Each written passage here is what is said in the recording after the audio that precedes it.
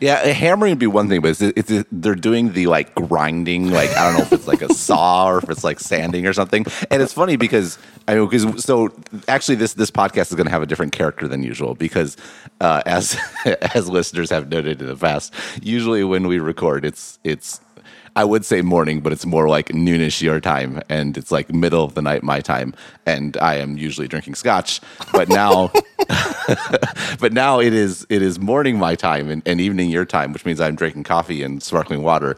So my character may be different, but yes, we also have to put up with environmental noise. They've been doing it for a while now.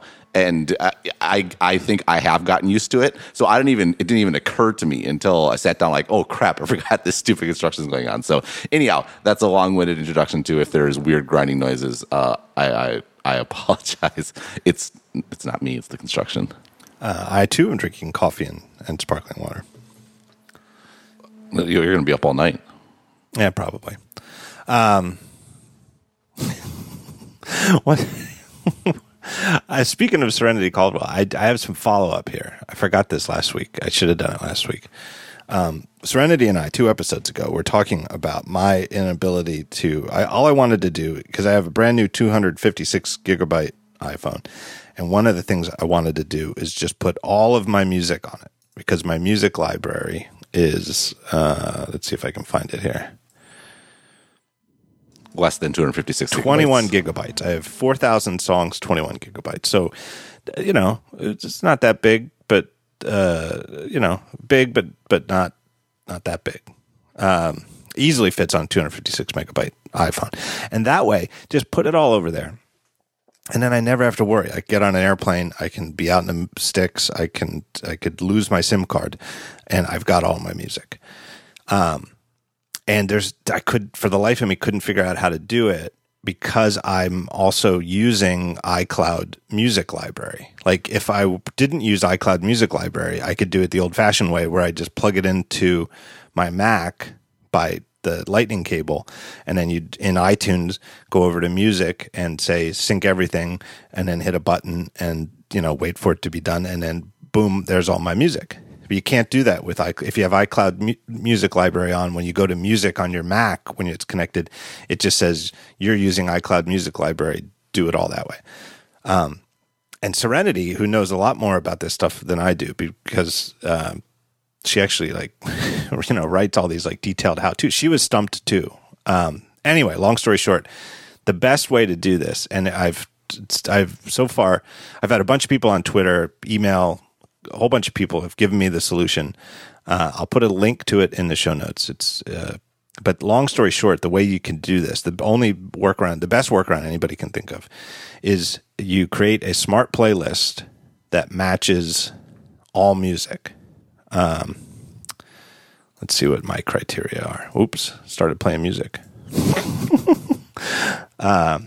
if I edit smart, I tried to double click a smart playlist to show the credentials here. If MediaKind match music for all of the following, and I put size is less than 300 megabytes. So any audio file, any music file that's less than 300 megabytes, and it'll be matched by the playlist. And I said 300 megabytes. I don't even know why. It's an arbitrary number. But I have a couple of really big audio files that I do want synced to the iPhone. Like I have the, did you ever hear of these, Ben? The Criterion Collection, Shamizdat, James Bond director's commentaries? No, I have not. Merlin Mann turned me on to these a long time ago. So when the long story short, when the first laser discs of the Criterion Collection Bond movies came out, like the Connery era ones. So you got Goldfinger and Dr. No and From Russia with Love. The commentaries weren't approved by Eon Productions, and there's some really interesting stuff on them. Like the editor, I forget his name, but the guy who edited Goldfinger more or less threw the director under the bus about some totally mismatched shots and camera angles that made it a disaster to put together. And once you hear him say it, you can see Peter it. Hunt. Peter Hunt, exactly, who went on to direct On Her Majesty's Secret Service, which I thought was a terrible movie, but some people love. I was just thinking that. But that's neither here nor there. But Peter Hunt really throws the. I forget who directed that one. Was it a Guy Hamilton who directed Goldfinger? I'm looking it up. Or maybe that was the first one. Guy Hamilton Guy Hamilton. All right, yep. So it is Guy Hamilton. He throws him under the bus about some mismatched footage, and it's that opening scene where Bond is at the Fountain Blue down in Miami, and Felix Leiter shows up, and everything gets started. But they shot some of it outdoors at like a real outdoor resort, and some of it on a soundstage, and it was just a mismatch. Anyway, once Eon Productions got, they were like, wow, this is really some fascinating behind the scenes stuff. When they listened to it, they made the Criterion people pull it from like future editions. So anyway, I've got copies of these things as MP3 files. They're almost 300 megabytes. And so that's why I picked it. But anyway, long story short, make a playlist, smart playlist that will match all music. Then you go over to your phone and you can go to the playlist, and then you can hit the cloud button for that playlist, which means download all the songs on this playlist. But since the playlist matches all of your songs, it will download all of your songs.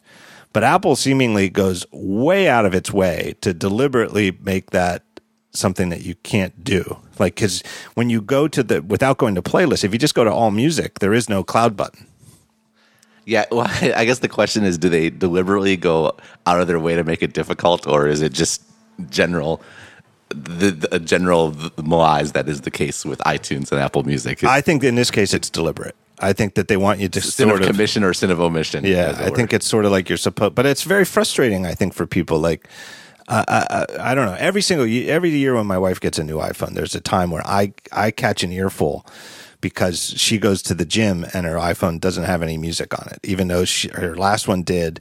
And then she did a full backup and restore, and do everything you can to say, make my new iPhone just like my last one. And then there's every year none of her music. And she's, like at the gym that she goes to, there's no signal. You can't. It's not like you can download the stuff every year. And I just don't think I don't think it's that much to ask. Yeah, the whole, it's interesting. I haven't really thought about this a ton, but I use the streaming services, the various ones, and it's funny. I actually have. It's really frustrating because I actually have a subscription to both Spotify and Apple Music, and the reason is that. When I'm in, or I think we're going to talk about Siri in a little bit. When I'm in the car driving with the kids, like I always like to request songs, and so using Siri is obviously preferable when you're driving, and so it's worth it for that. But then, like my stereo has like Spotify Connect, which is really great. Like I can play stuff from my phone or whatever, and it just plays on the stereo. It's not like, it's kind of like how a Chromecast works, where you control it, but it's not like streaming like AirPlay, which is it's a much better model. It works much better, at least for me. And now, like the Amazon has come out with their service that will play on the Echo. We have an Echo set up, and it's like, well, that'd be convenient. It does have Spotify as well, so it works. But yeah, this whole, like, yes, there's the allure of having all the music and having access to it, and it's like the upfront cost is much lower, but the costs at the back end of like actually playing your music, there's all these sort of hidden costs that are there, and I'm paying it for it now, like quite literally, but it's really it's funny. The music industry is all about, like, yes, of course they're motivated to have their music everywhere, but they're reinforcing these silos with this sort of new model. I mean, like if you're not only all Apple, if you're not only all whatever service, you're kind of stuck in the middle, and it is pretty frustrating. Yeah, and I don't know. I don't know how much of it is related to the fact that if you buy, say, a 32 gigabyte iPhone, you don't want your 20 gigabyte library synced over. And yes, they have the optimized storage feature for that for music, and they have it for the photos too. But it certainly would be very easy for somebody with a 32 gigabyte device to run up against the limit. And so maybe that's why. I don't know, but it's that's a good point. They probably sell more of the lower cost phones. I mean, if you look at the average selling prices, it is weighted in that direction. Yeah. And, I admit that I guess the idea of I want all of my entire music on my device all the time is sort of an old fashioned, I'm still thinking like it's the iPod era, but I actually find it useful a lot, or at least every time I fly, if I want to listen to music. No, I should do that now because I've I realized my big storage issue with phones, and so this is the first time I've gotten the absolute largest one. I think I had a 64 previously, and I bumped up against the limits over this last year.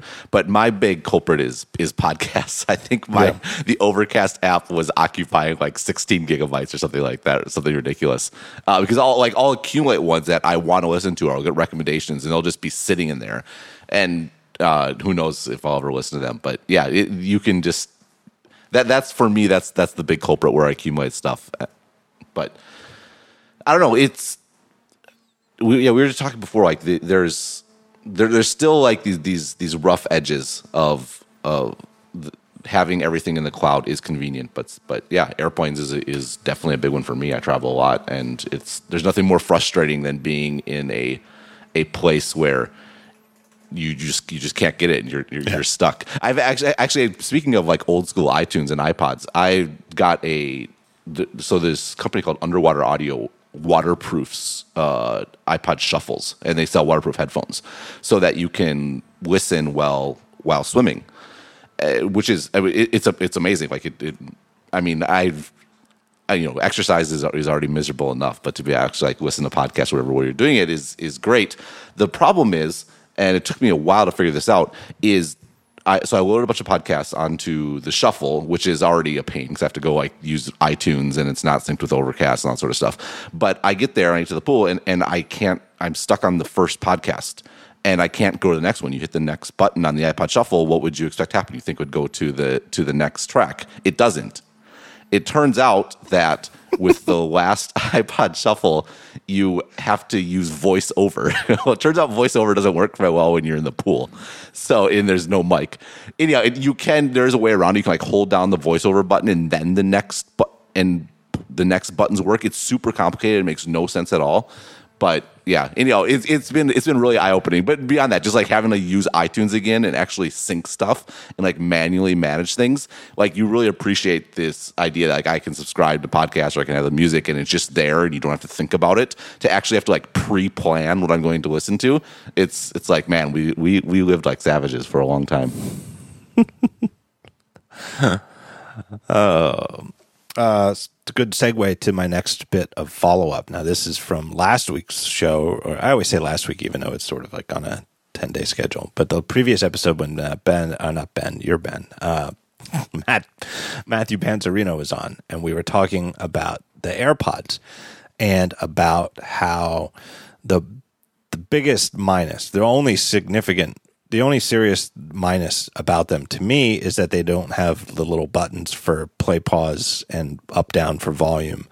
And because it's not so much the play, pause, because the whole idea where you just take the one out and it pauses and you put it back in and it plays works really, really well in almost every situation. In fact, in some situations, it works even better than the button, because for me, a lot of the times it's like if I've got them on because I'm listening to something and I'm in a store, like grocery shopping, and then I get to the register, I always like to take my headphones out, or at least take one out, so that I don't look like I'm listening to something.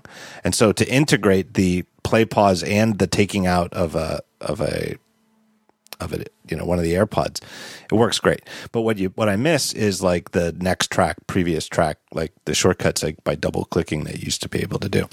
And I said that you can't use Siri to change the volume. So when you double tap one of the AirPods and you say like, turn the volume up or turn the volume down, it doesn't work. You have to change the volume either from your Apple Watch if you have one, or by getting to your phone and using the volume buttons on the phone. Turns out I was wrong. You can definitely change the volume by Siri. You can do next track, previous track. I did it the one time. I tried it. I did try it, and I said, turn the volume up. And I was outside, which might have been the problem. And Siri said, I'm sorry, I can't do that, John. And I took that as meaning that she completely understood what I asked, but was telling me that's I can't do this. And this, we might get back to this later about Siri. Yeah, I think so. My fault. It really is my laziness but I interpreted that. You know what I mean? Like, it wasn't like she said, sorry, I didn't understand you. She said, I'm sorry, I can't do that, John. And so I took it as meaning volume control is something that was outside the control of Siri. Turns out I was completely wrong. A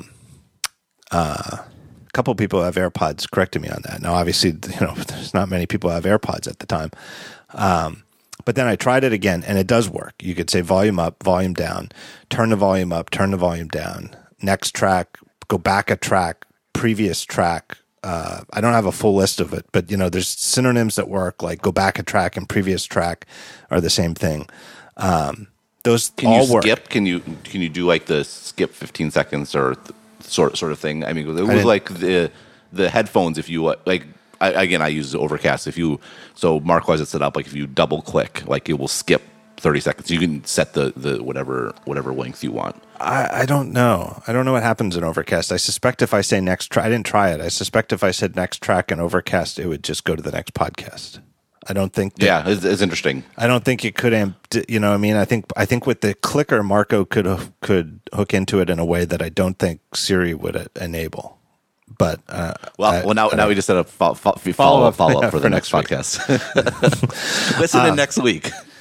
A couple of people then wrote in. I don't think Matthew and I talked about it, but a couple of people have said if you have like one of the pains in the butt, if you do have the watch, it's a little bit easier if you don't want to use a Siri to do it, but you still have to bring up, like if you're in a workout, which is often the situation I'm in, where I do want to adjust the volume, like I'm out running, and like it gets noisy. Like if I'm running through a noisier traffic neighborhood and I want to turn the volume up because I can't hear anymore. On the watch, you still have to poke around a little bit to get to a screen where you can adjust the volume. Like the easiest way, in my opinion, is to just get to the now playing glance, which I keep as the first glance. So it's usually not, it's like one tap on the sidebar, then tap on now playing. And then once you're on now playing, you can actually change the volume by spinning the crown, which is really, really nice when your fingers are sweaty or something like that. You don't have to poke at the little buttons on screen.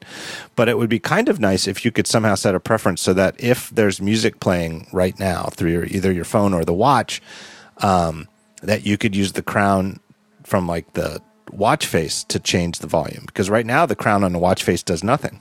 It would be kind of nice if it would change the volume. So when you spin the crown on the watch face, does it no longer zoom into like that app view? No. Okay.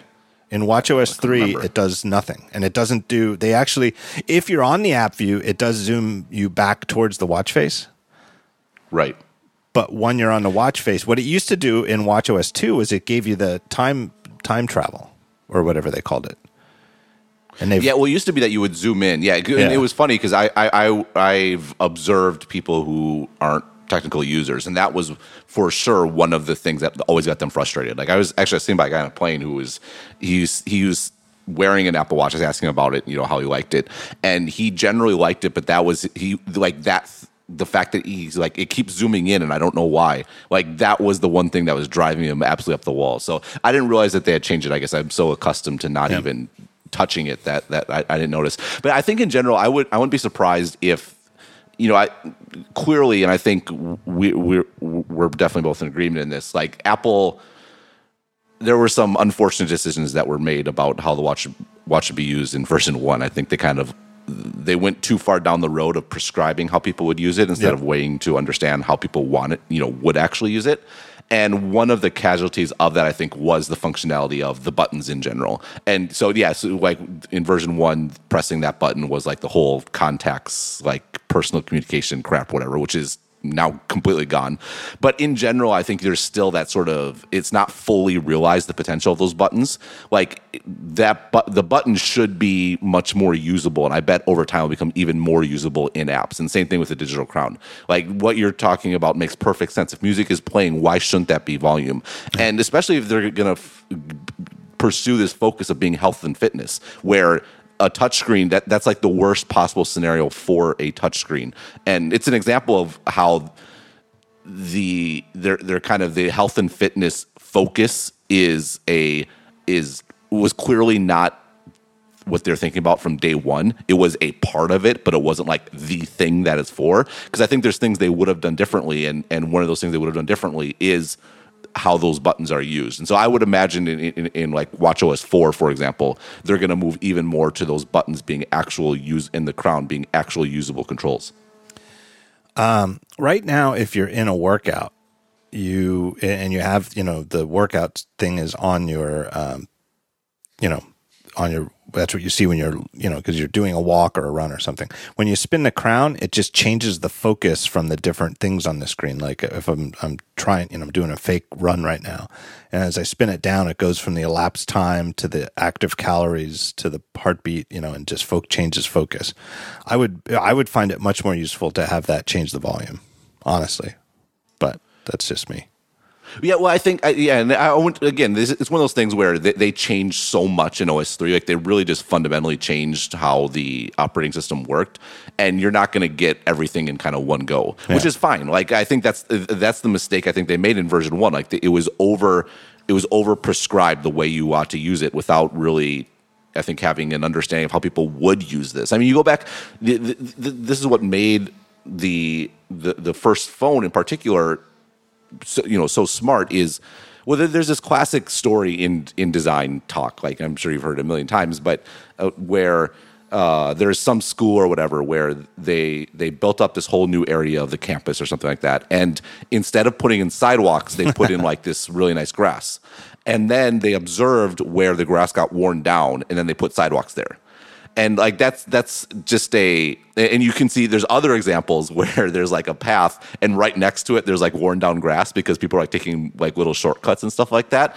And with the phone in particular, Apple really took sort of the grass approach, where they got the basics there. They got a browser, they got a phone, they got an iPod, and then the rest of it was really, that period where folks like, Craig Hockenberry or whatever were figuring out the API and were building, side-loaded applications, I think was really valuable to help Apple really understand what needed to be built and how they should go about, opening up the API and what things might be possible.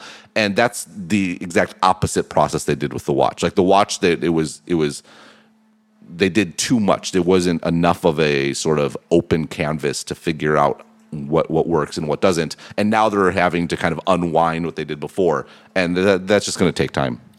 I don't know if that story is apocryphal or not, the story about the paths on campus, but I remember... I don't know, it's a great story, though. It is a great story, and there's a truth to it, because I remember at Drexel, when I was there in the late 90s, there were definite dirt paths through grass, that were there, obviously there forever, that clearly they should have... I remember when I first heard that story, I thought specifically about certain areas...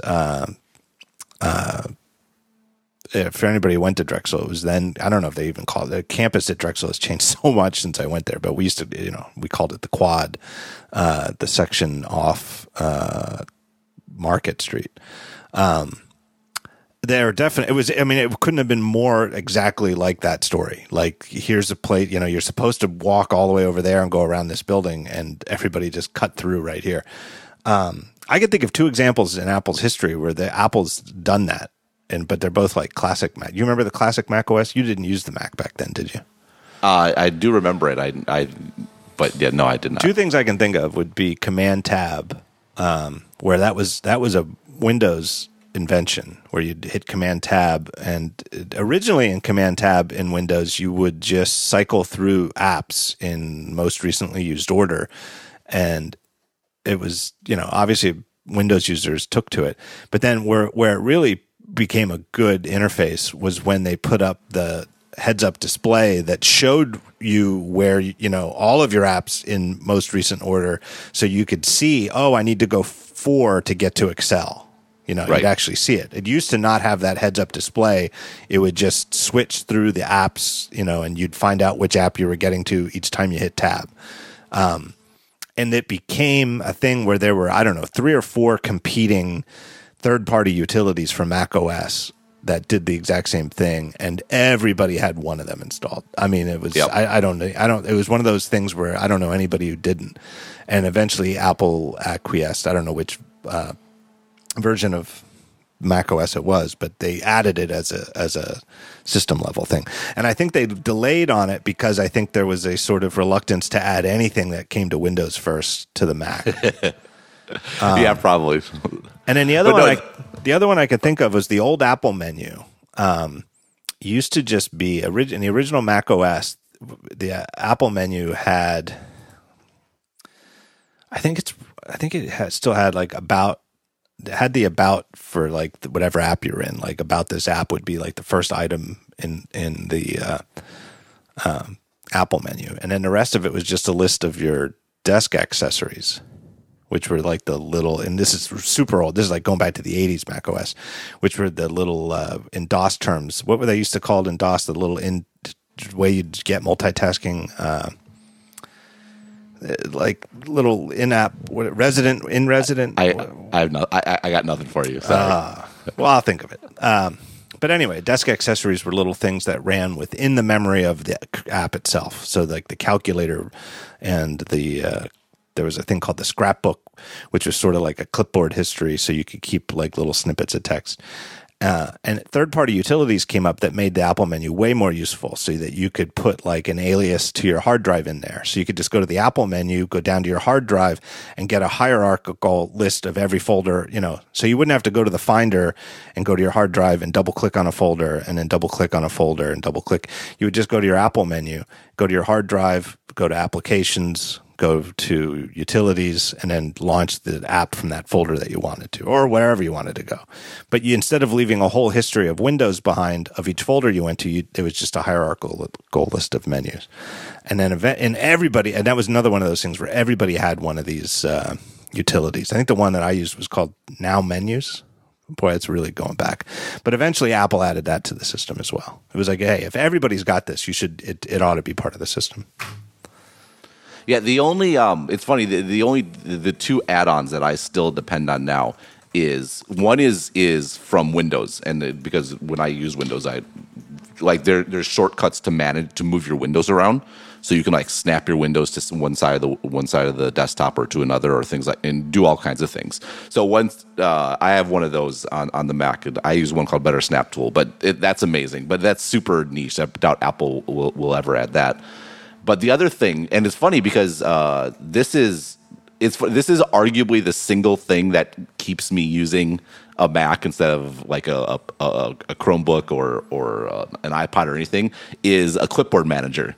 It's unbelievable how often I use something like that and how much more powerful that makes using a computer. But again, I guess they already those are pretty niche. They've already used all the taken up all the low hanging fruit.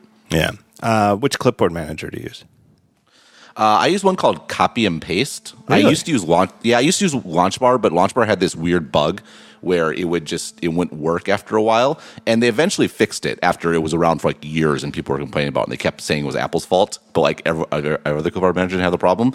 But yeah, so I use. I don't remember why I got it. I mean, I got it for when I would need a replacement, and there's a good review somewhere, but I've seen no reason to switch. It works well for me. It keeps a bunch in there. You can do stuff like if you've copied stuff, you can paste it as plain text super easily. You can make everything all capitals or take away all the capitals. So it does like text transformation on stuff as well if you need. So anyhow, but there's a bunch of them out there. I think they're all probably pretty good.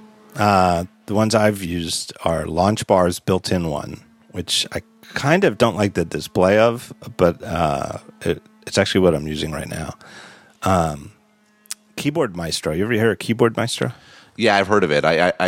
I can't remember if I tried it, but Keyboard yeah, Maestro does so much stuff. Keyboard Maestro is a great utility. It's you could like record macros that do all sorts of things, but really just sort of automate, multi-step, automate the whole GUI really. But it also is you can, if you want it to, act as like text expander where you type, TLA and it expands to 3-letter acronym or something like that. And it has a clipboard history. Keyboard Maestro's clipboard history is searchable, which is actually kind of neat. And Keyboard Maestro... Oh, that would be awesome. Keyboard Maestro has a heuristic that looks for things that look like a password and bullets them out. So, and I think only keeps them as... I forget what else it does. If it's just a visual thing or if if it only lets you copy, actually paste it when it's the topmost thing. But whatever it does, it's actually never once did the wrong thing for me. Like the heuristic is so smart about it that however it is that it works, it's so smart about identifying things that look like, wow, that looks like a password that somebody would make up, or that like a password utility would make up, that it doesn't get exposed. And then the one that's most recent, which I used in beta, but it hasn't stuck with me, is Pastebot from the Tweetbot guys. Yeah, the searchable one, it would be super valuable. I think because when I do the daily updates in particular, where those usually have more quotes and links than my weekly articles do, like I will accumulate a ton of links in the process of writing just one of them. And yeah, sometimes, particularly if I want to look something up, like I write about something and then I forgot, because I end up having like, I will end up with like well over 100 tabs every single day after I'm finished writing these, which is ridiculous. And so I often find it's easier to just, and this is how I get a bunch of tabs. Instead of going through all my tabs and finding the article that I'm looking for, I'll just open a new window and go to my clipboard manager, and I know the link's in there because I just use it. But if I could search it, that would make it even better. It's funny the weird things that you end up doing that are just make no sense at all, but you fall into these patterns. So. All right, I will put links to all of those apps in the show notes, I swear. Hey, I mean, for the record, I think this is my, I don't know, 6th or 7th time on here, and I got a message. I woke up to a message from you, including notes for the podcast. I was very impressed. I think that is a first. So, for the record, the talk show is getting ever more organized. So kudos to you. We're doing it's the same thing. We talked about it on with Panzerino last week. We're using the iCloud shared notes, which is actually pretty useful. It is, except that maybe because I'm not in Sierra yet. I don't update my Mac for usually a couple months after the update. But yeah, it doesn't sync to my iCloud on the Mac, right? But that might be just because I'm not on the current version. But it reminded me of like one of the irritations I have with like Apple, like when they do web apps. So I have it open in the browser now because that obviously syncs. But I think the reason why Apple's web apps like try to mimic like desktop apps, but that makes them frustrating to use because doing something in a browser isn't as efficient or fast or as good of a user experience as using a native app, without question. Whereas there are some web apps that I use, like I do all my writing in a web app, one called Draft, drafting.com. It's awesome, but it's a web, like it embraces it being a web app. And I think that's the case for all sorts of products. Like if you embrace the medium that you're on, the user experience can be really great. But if you're trying to like mimic one that's from somewhere else, it's not nearly as good. Anyhow, that is just sort of a random sort of observation. I mean, this is the first time I've used the syncing or sharing note thing for notes. So it's weird. I've been doing it for a couple episodes now, but I've been running. I'm like you. I'm very reluctant, and it always seems like I've got something open. And I don't want to restart the machine. I still haven't updated my iMac to Sierra, and that's where I record from. So I have it on my phone, and the phone has the fancy new share this note with somebody and get the changes synced feature, but my Mac's version doesn't. So, and then you had the idea to use the iCloud web app, which never even occurred to me because I never use the iCloud web app for anything other than Find My iPhone. Right. But it's weird too because it does try to mimic a desktop app, but it's not. It doesn't look anything like the Mac version, and it doesn't look like the iPad version either. It's like this. It does look like a desktop app, but it doesn't look like a Mac one, and it doesn't look like an iPad app. Yeah, who knows? Who knows what's going on? And there's I don't understand how anybody uses web apps, and it's because it's like I tried to use the shortcut Shift Command H to make a text a header, which works in, it's a keyboard shortcut I know from the desktop version of Notes. But of course, Safari ate that keystroke and tried to take me home. Yeah. But it was smart. Yeah, it was smart enough to say, are you sure you want to do that because you've got unsaved changes in this text editing field? I would much prefer an app that just was like written in old 1999 HTML. Yeah, the ones that I use, like they're ones that like they're pure web. When they're pure, they're for the web, like just unabashedly. And this is something that I think this is one of the reasons why Google Docs, especially, it's gotten better now, but was very frustrating because it kind of was trying to mimic a desktop interface.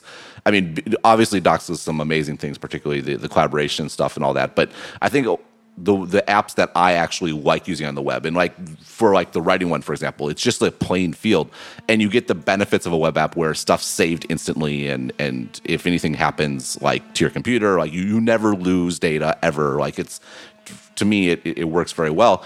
But the other thing that I do that I think makes it much more tolerable is speaking of Mac utilities, is Fluid, where you get like a single site browser and then you can make an icon. So basically, when I open like Draft, for example, or WordPress or MailChimp, like the various web apps that I use frequently, they all have their own. They're like their own apps, and you make it in Fluid, and you click it, and it opens up with its own icon in the dock, and it's separate, and so it's not buried in my hundreds of tabs. It's like its own distinct entity, and to me, that's another app I cannot live without. Like if I actually had to use web apps inside a browser, like just I'm so disorganized in general, it'd be intolerable. But Fluid like makes it feel like a normal app, which is just from a navigational standpoint. I have used Fluid in the past for once or twice when I had to use a web app, because it's sometimes you want it to be a command tab target, but it's not like a real app at all. It's terrible. No, I meant from a navigational standpoint, right, where I know, to your point, where you can find it very easily and you can go to it. But again, I think when you get apps that are mimicking desktop apps in the web, they feel awful. But like again, just to use like Draft as an example, like you open it up and you open an article, and all it is it's a blank page, and you type, and it's basically a text editor, and it handles Markdown and stuff like that. So I find there's lots of benefits I find from being a web app, including particularly I've never ever lost stuff that I've written ever, because even if my computer were to crash or something, like stuff doesn't get corrupted, it's always there. And to me, because it's not trying to do too much, it's not trying to put all these menu bars there and make it feel like it's Word, but now it's on the web, kind of like Google Docs does, and all that sort of thing.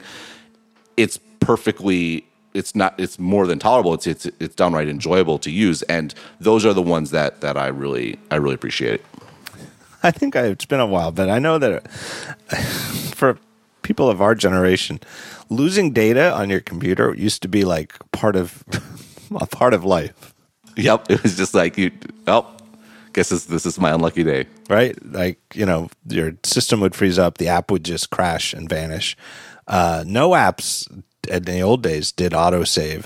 You were stuck with the last time you ever hit Command S, and everybody had a horror tale. I don't think it ever really happened to me in a catastrophic way, but everybody knew somebody at least. It wasn't like you had to know somebody who knew somebody whose brother. You knew somebody who it happened to, where they opened up, Word or whatever they used, hit Command N, started writing their paper, got to the end, and that's when, like maybe when they went to hit print, the print driver crashed. And because they'd never saved, the whole thing was gone. It was nightmares, irrevocable, yep. And there was nothing you could do. Just brutal. There was no like cache of temporary save files. There's no matter how much of an expert you were at computing, there was absolutely nothing you could do. And we just accepted that. Oh well, I guess I should have hit Command S. I know, we blamed ourselves. I've written about this, but and it was actually, that was the main reason that was a common scenario was that first Command S was sort of a pain in the ass, because you'd have to pick a location and then pick a file name. And subsequent Command S's are always very easy because there's nothing else to do. You've already given it a location and a name, and the Command S, you just, in the old days, you did have to wait. You'd have to wait like a second or two for the actual file to write. But it was nowhere near as much of a cognitive hurdle of that first Command S would, the right interface. I think this is one of those ways that the original Mac team got it wrong, was in those days, if that's how it was going to be, where there was no autosave, when you hit Command N, instead of immediately giving you a new untitled window, it should have immediately forced you to pick a location and a file name.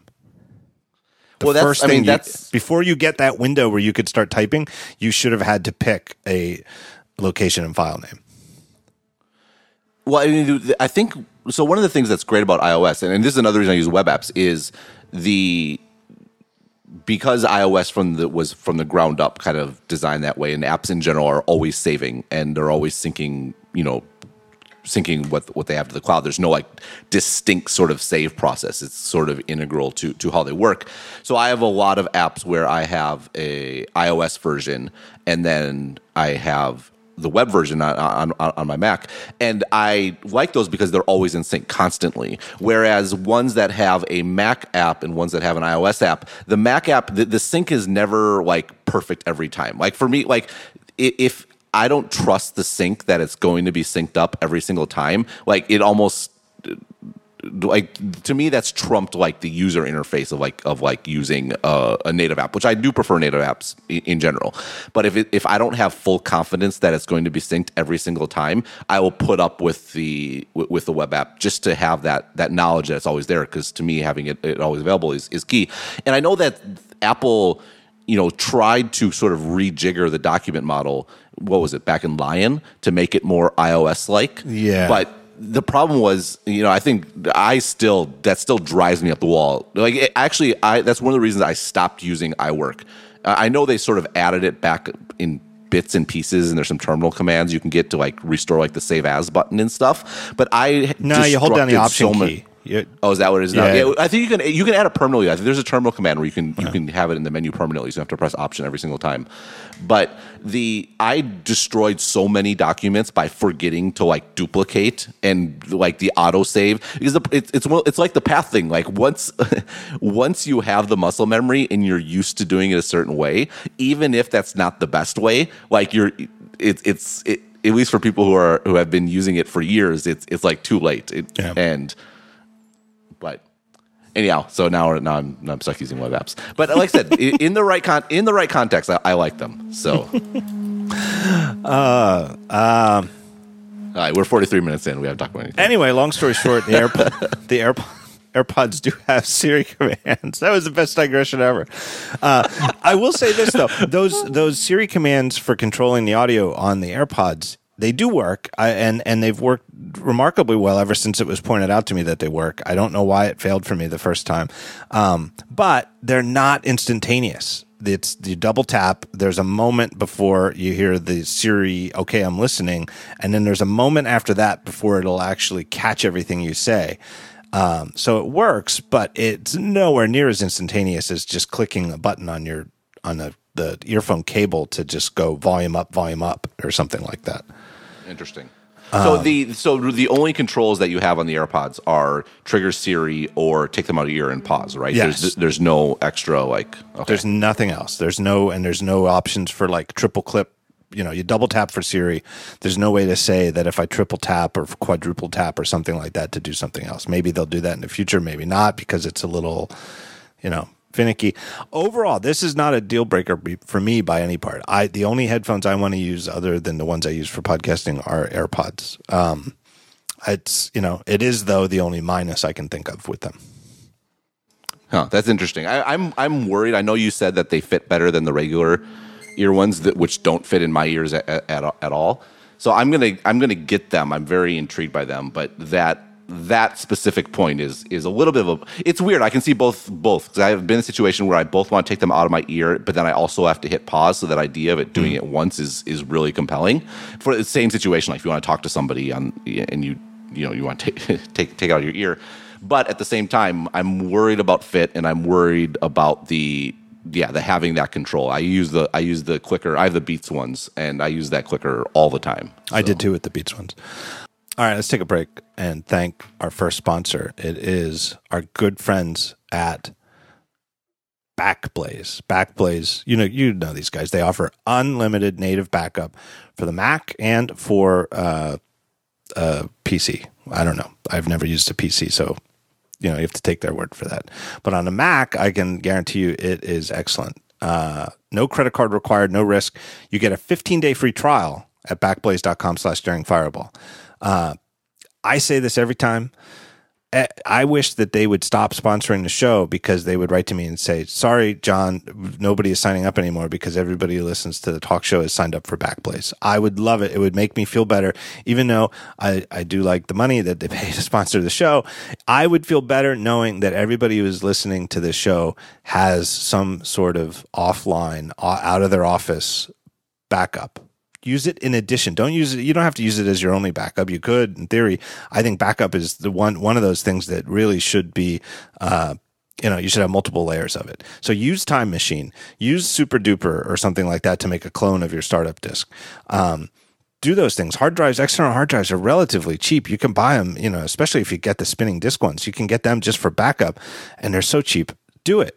But having a backup that's off site is such I say it every time. It makes you sleep better. It is such a relief to know that everything. And Backblaze has no limit. So you think, well, I'd like to sign up, but I've got a giant, hard drive full of all of these movies and photos.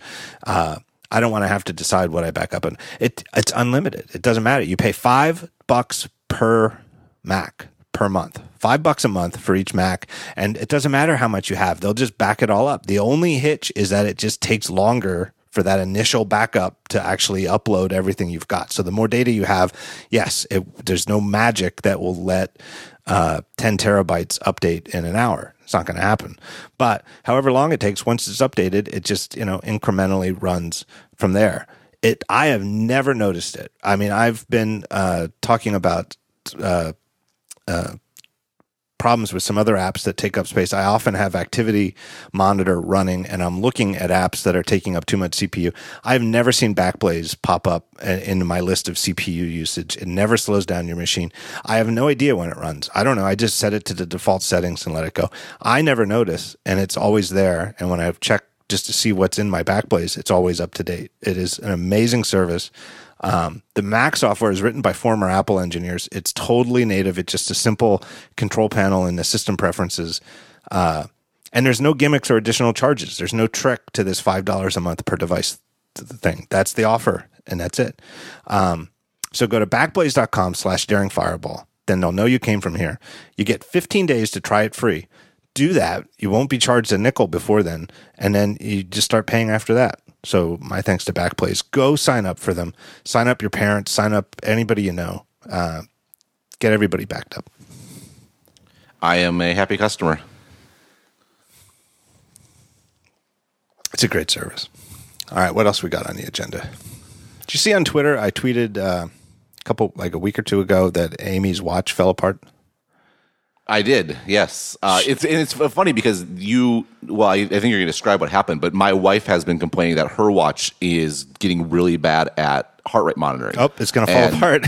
Yeah, I know. So I guarantee it. She's probably like 3 weeks ahead of Amy. So that's what happened. So Amy has a 38 millimeter stainless steel Apple Watch that was same as my purchased very early, maybe even ordered like when they first went on sale, and they were famously back ordered for a while. So sometime in May of last year is when she got it.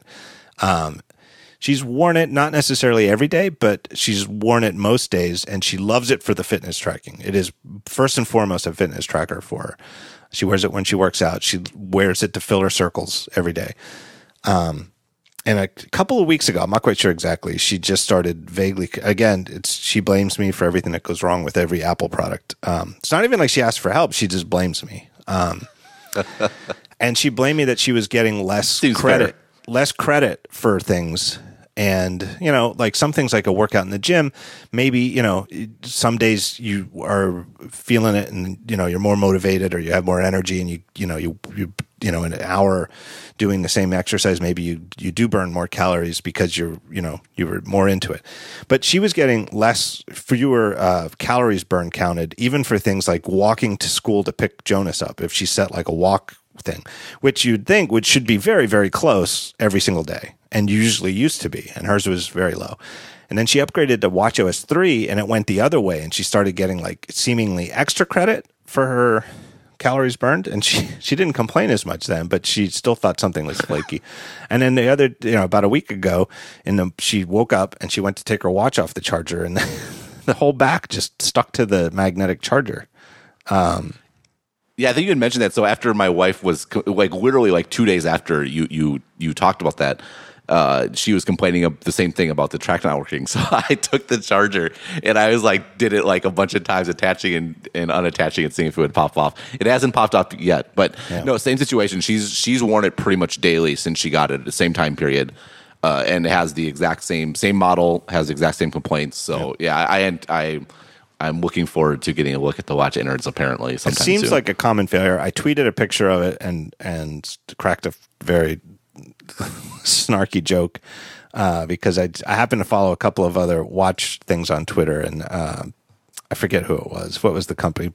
Patek came out with a new watch, and I I tweeted the same day. I tweeted a link to this new Patek watch, and which is like a $25,000 dive watch. And I said, I wonder what type of glue Patek uses to seal the case back. And I have way too many followers. Of course, people took it way too seriously. Right, I can't tweet something like that without having 2 or 3, 4 people think I'm being serious. And then they were like, Patek doesn't glue their watches together, John. And it was like, yes, I know. I know you feel bad kind of making fun of them because they're trying to help, but it's the earnestness in the replies that it I get that sometimes as well. But the more interesting thing was I got a whole bunch of replies from people who are like, same thing happened to me. Seems like it's more common with the stainless steel ones, at least anecdotally based on Twitter followers who tweeted me about it. Because it wasn't only steel ones, but it was primarily steel ones. And knowing that the aluminum sport models sell in greater quantity, you would think that if it was as likely to happen to any other watch, it would be mostly the sport models.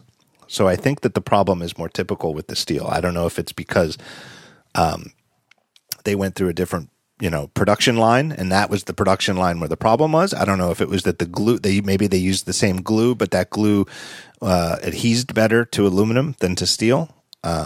Could just be, honestly, if you think about it, it could just be Apple has, 10 years of expertise working with aluminum, and stainless steel is relatively new to their repertoire. That's probably the explanation right there. But anyway, long story short, a whole bunch of people wrote and said it happened to them. They took it to the Apple store, and it was, you got to wait. They don't just give you a replacement on the spot, but they take the watch away and give you a replacement, even if it's out of warranty.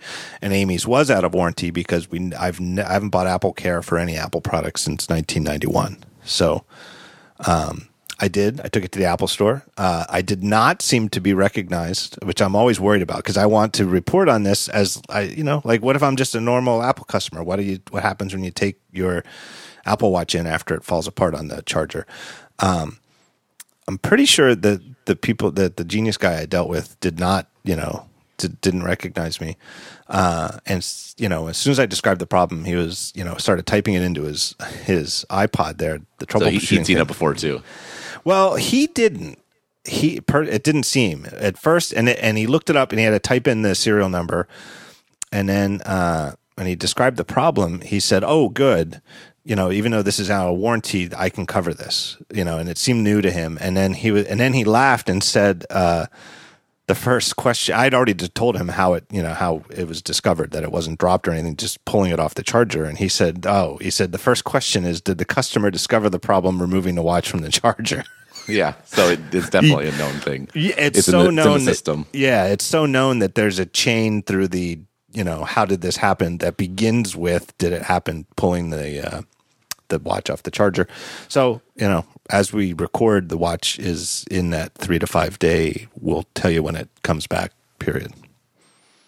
I'm curious if they're replace it, if they're going to replace it with a Series 0 or a Series 1. Yeah, that's a good question. The trouble with the app, I kind of want it because I'm on this swimming thing now, so I kind of want to get well, first off, Greg Hockenberry is apparently a popular guest on this episode, but he's written about that. He's been using the original Apple Watch for swimming ever since he got it, and he's swimming in the ocean where it's probably, I would imagine, the corrosiveness is more of a problem. But the problem is that the workout app does not. You can't get the swimming on the original Apple Watch, even with Right. the updated OS. Like Apple is just not included. So you have to get a new watch. The problem is, I've kind of stopped wearing the Apple Watch in day-to-day things. Like for me, I've trimmed my notifications so much that when I get a notification, I almost always want to deal with it on the phone anyway. I'm just super aggressive about not getting hardly any notifications.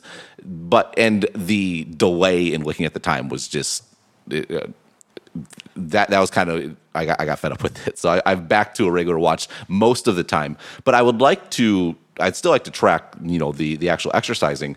So I want to get maybe I'm considering getting a new one. The problem is I personally just don't find the aluminum ones good looking at all. Like to me, the stainless steel still looks so much better. And actually the one that looks really great is the white one. So, but the problem is I can't really justify getting the new edition. $1,250. Right. If I'm just using it for workouts, like, well, maybe I'll start wearing it day to day. I'm like, well, no, I don't know. So I'm stuck in paralysis right now, but we'll see. I'll probably get one of the sport ones. I think it would be. I should anyway, just to see what it's like, how it's improved relative to the current one. Yeah. Anyway, that was my story about the Apple Watch. So I wonder. So I will. I look forward. I don't look forward, but it sounds like I will be corroborating it soon. Exact same symptoms that you had. Do you want to talk about? I don't want to spend a long time on it, but this story of Dash, the developer of the Dash app. Anybody who's been reading Daring Fireball over the last week would know it. Long story short, do you want to summarize it? It's such a weird story. Yeah, I think that I personally don't want to spend a lot of time talking about it, in part because it's still kind of unclear. There's a new story that Renee Ritchie wrote this morning that I haven't fully read that apparently is more details are coming out. And this is one of those things like there's going to be inherent speculation here. I think the only comment I would have, like, it sounds like this guy made some mistakes and probably, what's the saying? Like the cover up is always worse than the crime, right? And like wasn't fully transparent about his situation. And so it's easy to look at it and put it in balance and say, well, Apple gave him a chance and did this stuff and he did these bad things. And you kind of weigh the situation as one against the other. The only pushback I would have to that is we're dealing on one side is the biggest corporation in the world where this particular developer and app doesn't make any difference to their bottom line. And you have this other guy where like this is his life. It's his job. And that changes sort of the moral calculus, for lack of a better term. Like it sounds like this guy definitely screwed up, and he kind of covered his tracks. And you could be a very moralistic and legalistic about it and say like, sorry, you screwed up. Like Apple's justified here, and that's not wrong. But I think it's on Apple. And you have this situation with Google with like YouTube accounts being suspended or AdSense, like just money disappearing. Like this has happened again and again, where the balance of power and the balance of injury is so out of whack that I think it behooves the sort of big players to have more grace and more understanding. And hopefully that's the way it's going to work out. But I think that's just the main point I would make. This isn't like a one-to-one, like who's right and who's wrong. You have to consider like what are the consequences of these actions. And, hopefully it's going to all work out in the end. And fortunately for this guy, I mean, he's selling an app for developers. So him not being in the Mac App Store in particular, he'll probably be okay. But anyhow, that's just my kind of big picture sort of observation about the whole thing. Yeah, it's the developer's name is Bogdan. I hope I did pronounce it close enough. He's from Romania, Bogdan Popescu, and he's still, I think, is fairly young. And it was confusing at first because more or less the story is that there were two developer accounts tied that were related to the same bank account and same credit card. And the one account was full of mostly cheesy apps, and the other account only had the Dash apps. And Dash is an API browser and snippet browsers, and snippets meaning you can enter your own little snippets of text, like if you do tech support or something like that and you have a bunch of frequently used responses, you can invoke dash, type a couple of letters to get the saved snippet you want, and boom, there it is, pasted into your email. And it's a really great app. I have it. I don't do enough programming anymore that it's really been useful, but I can see that it's super, super useful.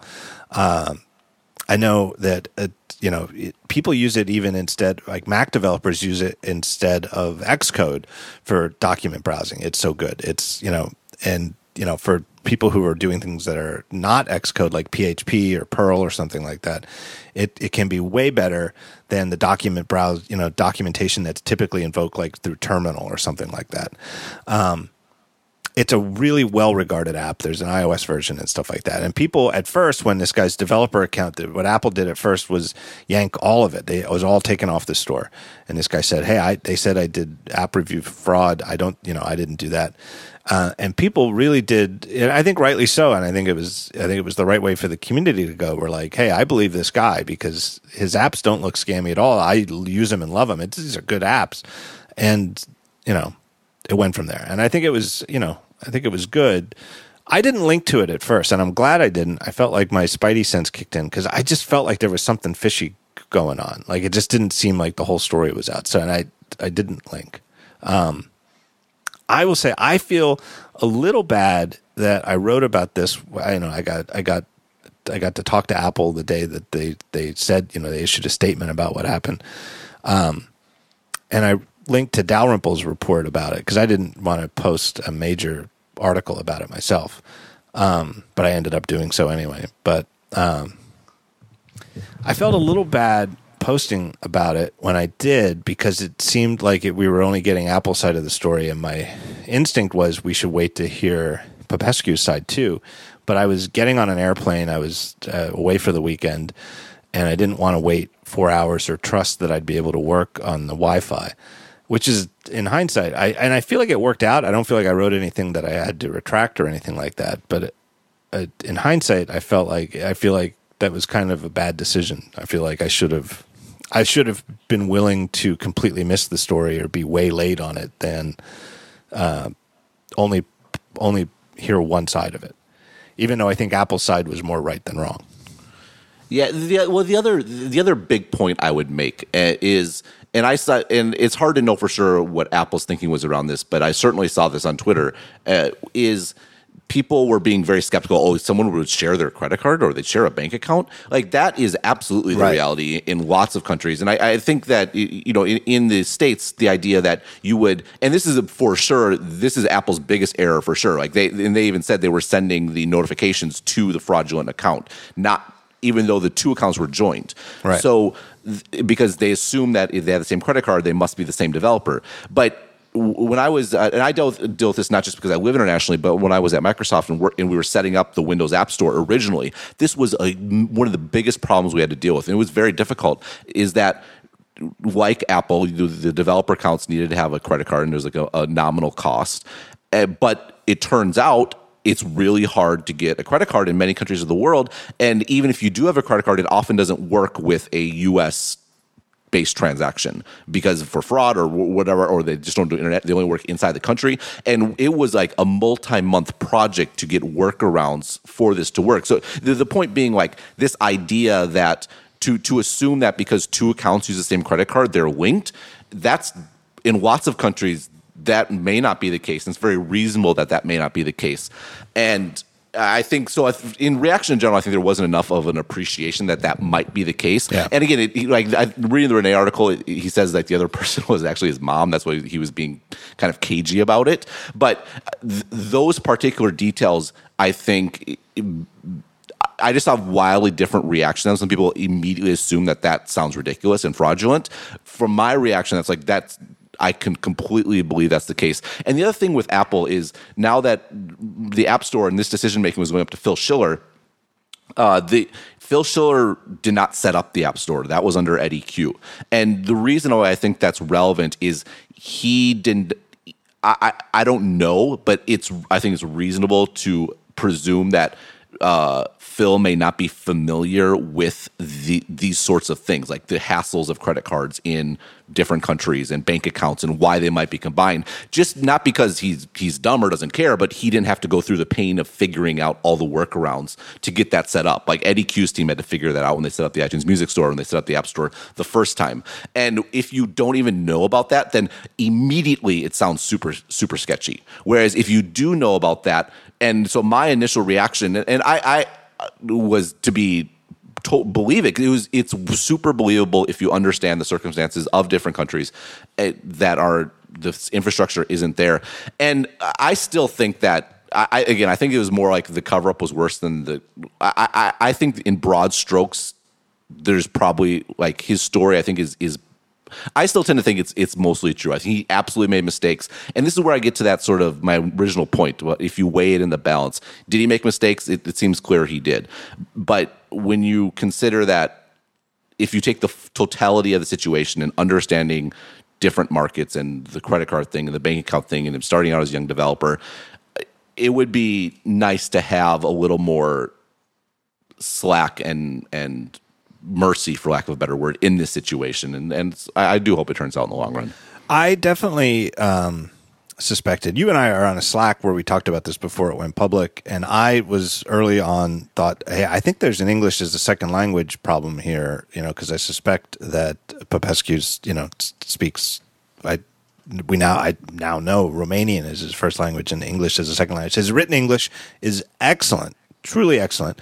And I could see why some people would notice it, but I see certain telltale signs that say that there's just like a certain stiffness to it that to me reads like English as a second language. And even no matter how good it is, when and you know this firsthand, living in Taipei, that the nuance is the hardest thing to get, right? It's in a subtle, and this is a situation that required nuance. And I definitely think that there was, I think that there was certain bits of nuance that slipped between the cracks. And I think to your point about, credit cards and bank accounts from Romania that work with U.S.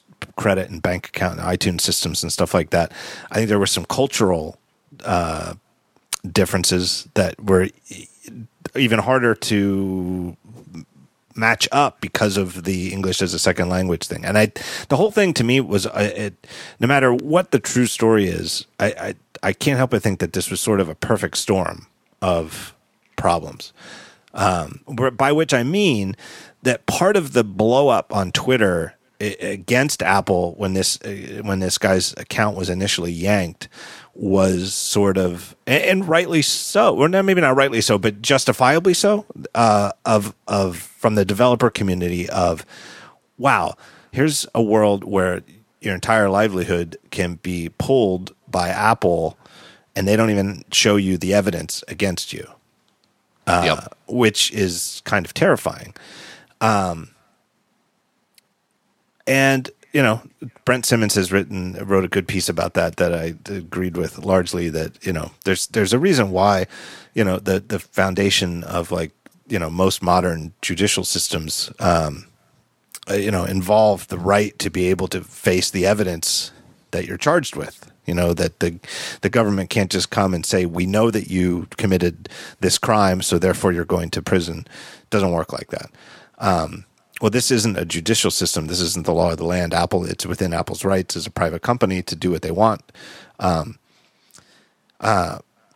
I do think, though, in hindsight, as the more of this story has come out, as much of it has, I think the one thing you can look at and say, well, there's Apple surely deals with actual fraud, outright fraud on a daily basis. I think that the App Store anti-fraud team is very busy 7 days a week. I think it's something that this is the first time in all the years the App Store's been up that something like this has come to light where somebody might have had their account pulled and maybe shouldn't have. Right, because most of them are probably they're pure fraudsters. So when they disappear and no one notices, it was the fraud account tied to the legitimate account that I think made this unfortunate. And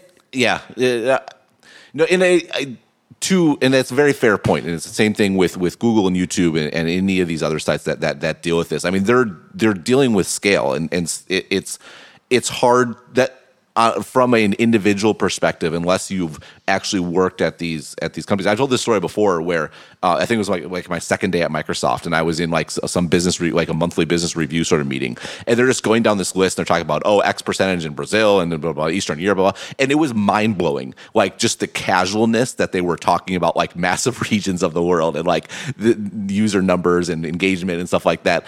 And you get used to it after a while once you're there, but the scale that these companies are operating on, they can't, there's a limit between doing a sort of one-on-one judicious review and needing to have systematic approaches.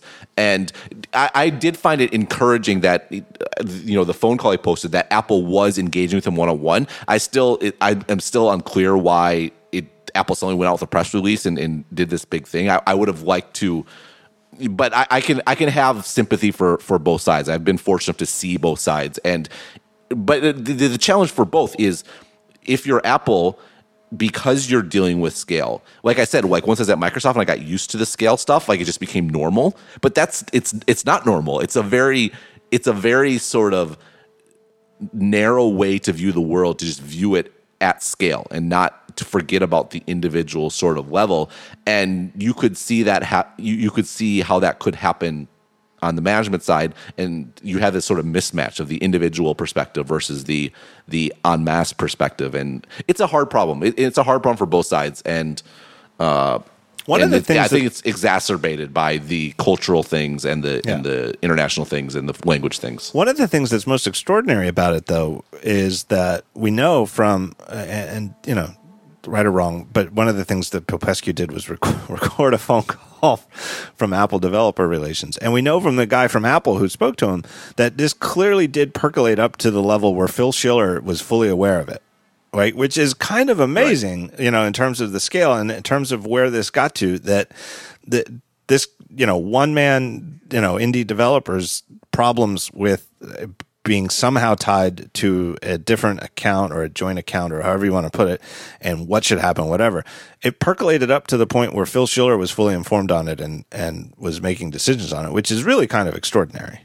Yeah, and I'm not sure if it's a good thing, right? It kind of speaks to there being a lack of process here, right? I'm not sure if that's the sort of decision that should percolate that high. But again, it might have been, I think there was the extraordinary circumstance here is that the combination of legitimate and illegitimate, yes, right, whereas most fraudsters are just illegitimate. So they get caught and they're deleted and no one knows and no one cares. Right. It was the combination here and Apple tying those two accounts together because of the same credit card.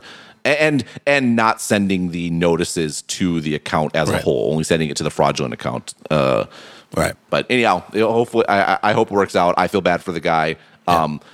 It's one of those things you need to point and say, you should have been more clear and upfront with exactly what was going on and revealed everything. But it's one of those things like if you were in the same situation and, I guess I take it there, but for the grace of God, go I sort of thing. Right. And with tremendous gratitude that my business is based on the open web and is not a closed ecosystem with no side loading, no way around the sort of Apple gatekeeper. All right. I think that's enough for a short segment on Dash. But hopefully, I agree the same way. I hope that somehow this still works out such that Dash can get back into the App Store, because it really is a good app. And I really do think ultimately the guy has good intentions. And, the quality of the work is. Yeah, and like a death penalty. I mean, it's not physical death, but like death of like the app and his company. I mean, maybe I'm just a softie, but that seems like a bit of a bummer. Yeah. Well, the good news is, in worst case scenario, he's still got the Mac the Mac app can run outside the App Store and do his own. He's already, you can already get it outside the App Store, and he has a system in place so that people who bought it through the App Store can get the non-App Store version without having to pay for it again. So. It's not the worst case. The thing that bums me out about this episode and a lot of stuff with Apple is there's a certain segment that is so instinctual in defending Apple no matter what. And so you had a lot of people particularly developers that were very skeptical of Apple and defended this guy, which was great. But meantime, there's a lot of people on Twitter that are regarding, oh no, for sure he did wrong. This sort of just it became tribalistic, I think, too quickly. And then you kind of had this weird scenario where I think and again, we talked to some of these guys who were defending him, and they kind of felt out on an island because they're like saying that, Apple did a bad thing, and you're getting these sort of attacks on social media. And so as soon as Apple releases some sort of evidence that means it's right, the instinct for those people who initially defended the developer is to like snap to the other side. It's like, oh, okay, I did my best, but no, he's going wrong. And the truth is, as with the vast majority of things, there's gray in the middle. Both sides screwed up. Apple, particularly in the communications point, like that's definitely a screw up. And I don't know, just black. This is just we're now getting philosophical, but like most matters are gray, and this is probably a perfect example of that. And that's why it's hard to talk about, because it's very much in the gray area. And again, hopefully in the long run it works out for everyone. I will say, before we move on, I'll say also in the same regard, the other thought that occurred to me is this is why Apple keeps its corporate mouth shut about almost everything.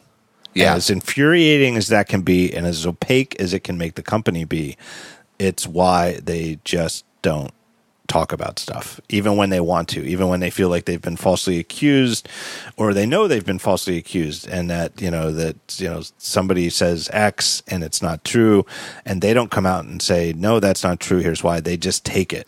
They just take it because they kind of can't win. It's that they can let it stand and keep their mouth shut and let some amount of people think that this false thing is true, or they can come out and dispute it. Even they could even prove it, but then they look like a bully that, literally the biggest and the biggest company in the world coming out against, in this case, literally a one-man company. So it's sort of a no-lose situation and a no-win situation, and I can see why the lesser, the better route for them is usually to keep their mouths shut. Totally. All right. Do you think that Apple should allow sideloading of apps, by the way, on iOS? No, I do not. If I worked at Apple and I was in charge, or they asked my opinion, should we allow sideloading of apps in iOS, I would say no. In an ideal world where there's no bad actors, yes, that would be the right way to go. But the example I'm going to show is Dropbox. There's a whole thing. I haven't really written or talked much about it, but there was a thing that came out over the summer over somebody and found out that the Dropbox app for Mac was like, it would say like, hey, we need your admin password just to, finish installation. And then they would take that out, those admin privileges, and write themselves into the database that controls which apps have accessibility access to your app, to your Mac, which is really sensitive because apps that have that accessibility access, you really have to trust them because they can like do things like see all your keystrokes or see what you're clicking on and stuff like that. And not just that, but they stored the password. No, they didn't store the password. No, they didn't store the password. How did it work? I forget the exact details of it. I'll put a link. I swear to God, I'll put a link. People thought they were people were reasonably thinking they stored the password, but they didn't. What they did was grant themselves access to that database so that they could just keep writing to that data the database over and over again. Yeah. So they were more or less they weren't taking your admin password, but they were granting themselves permanent admin privileges to your accessibility preferences, I think is a very fair way of saying it. And when you say it that way, it just sounds as terrible as it is. Well, it's a betrayal of trust. It really is. It's shenanigans, and it shouldn't be happening. There's no need for it. It's really, as far as what I've heard, is that the whole thing is just to enable some sort of integration with Microsoft Office files. Something about the complexity of Microsoft Office's, bundled file formats. Which I don't even, for people like me who don't even have Office installed, it's ridiculous that they're doing something that I would consider, almost like malware-like behavior, however good their intentions are. And they do things. Dropbox, does some things that they monitor all access to the file system, and depending on how powerful your Mac is, it can actually significantly slow down operations like unzipping files and stuff like that, because they look they're snooping at every single action in your file system, whether it's inside the Dropbox folder or not, which is contrary to how it used to work. And contrary to me, to how any reasonable person would think Dropbox works. I would think, yes, of course they're looking at everything that happens inside the Dropbox folder. That's I would assume that they need to, so that they can keep everything in sync. It seems ridiculous to me that they're looking at anything that happens outside the Dropbox folder, because I don't want them to, but they are. I did some timing tests on my, relatively new 5K iMac that has all these extra cores and stuff like that, and an SSD drive, and it's hardly noticeable. But on like a MacBook Air or something like that, it can, significantly slow down stuff. And that's my example of an app that's not malware. It's doing what they said, but they're taking advantage of, the fact that an app that you download on the Mac from Dropbox.com can more or less do whatever it can get away with.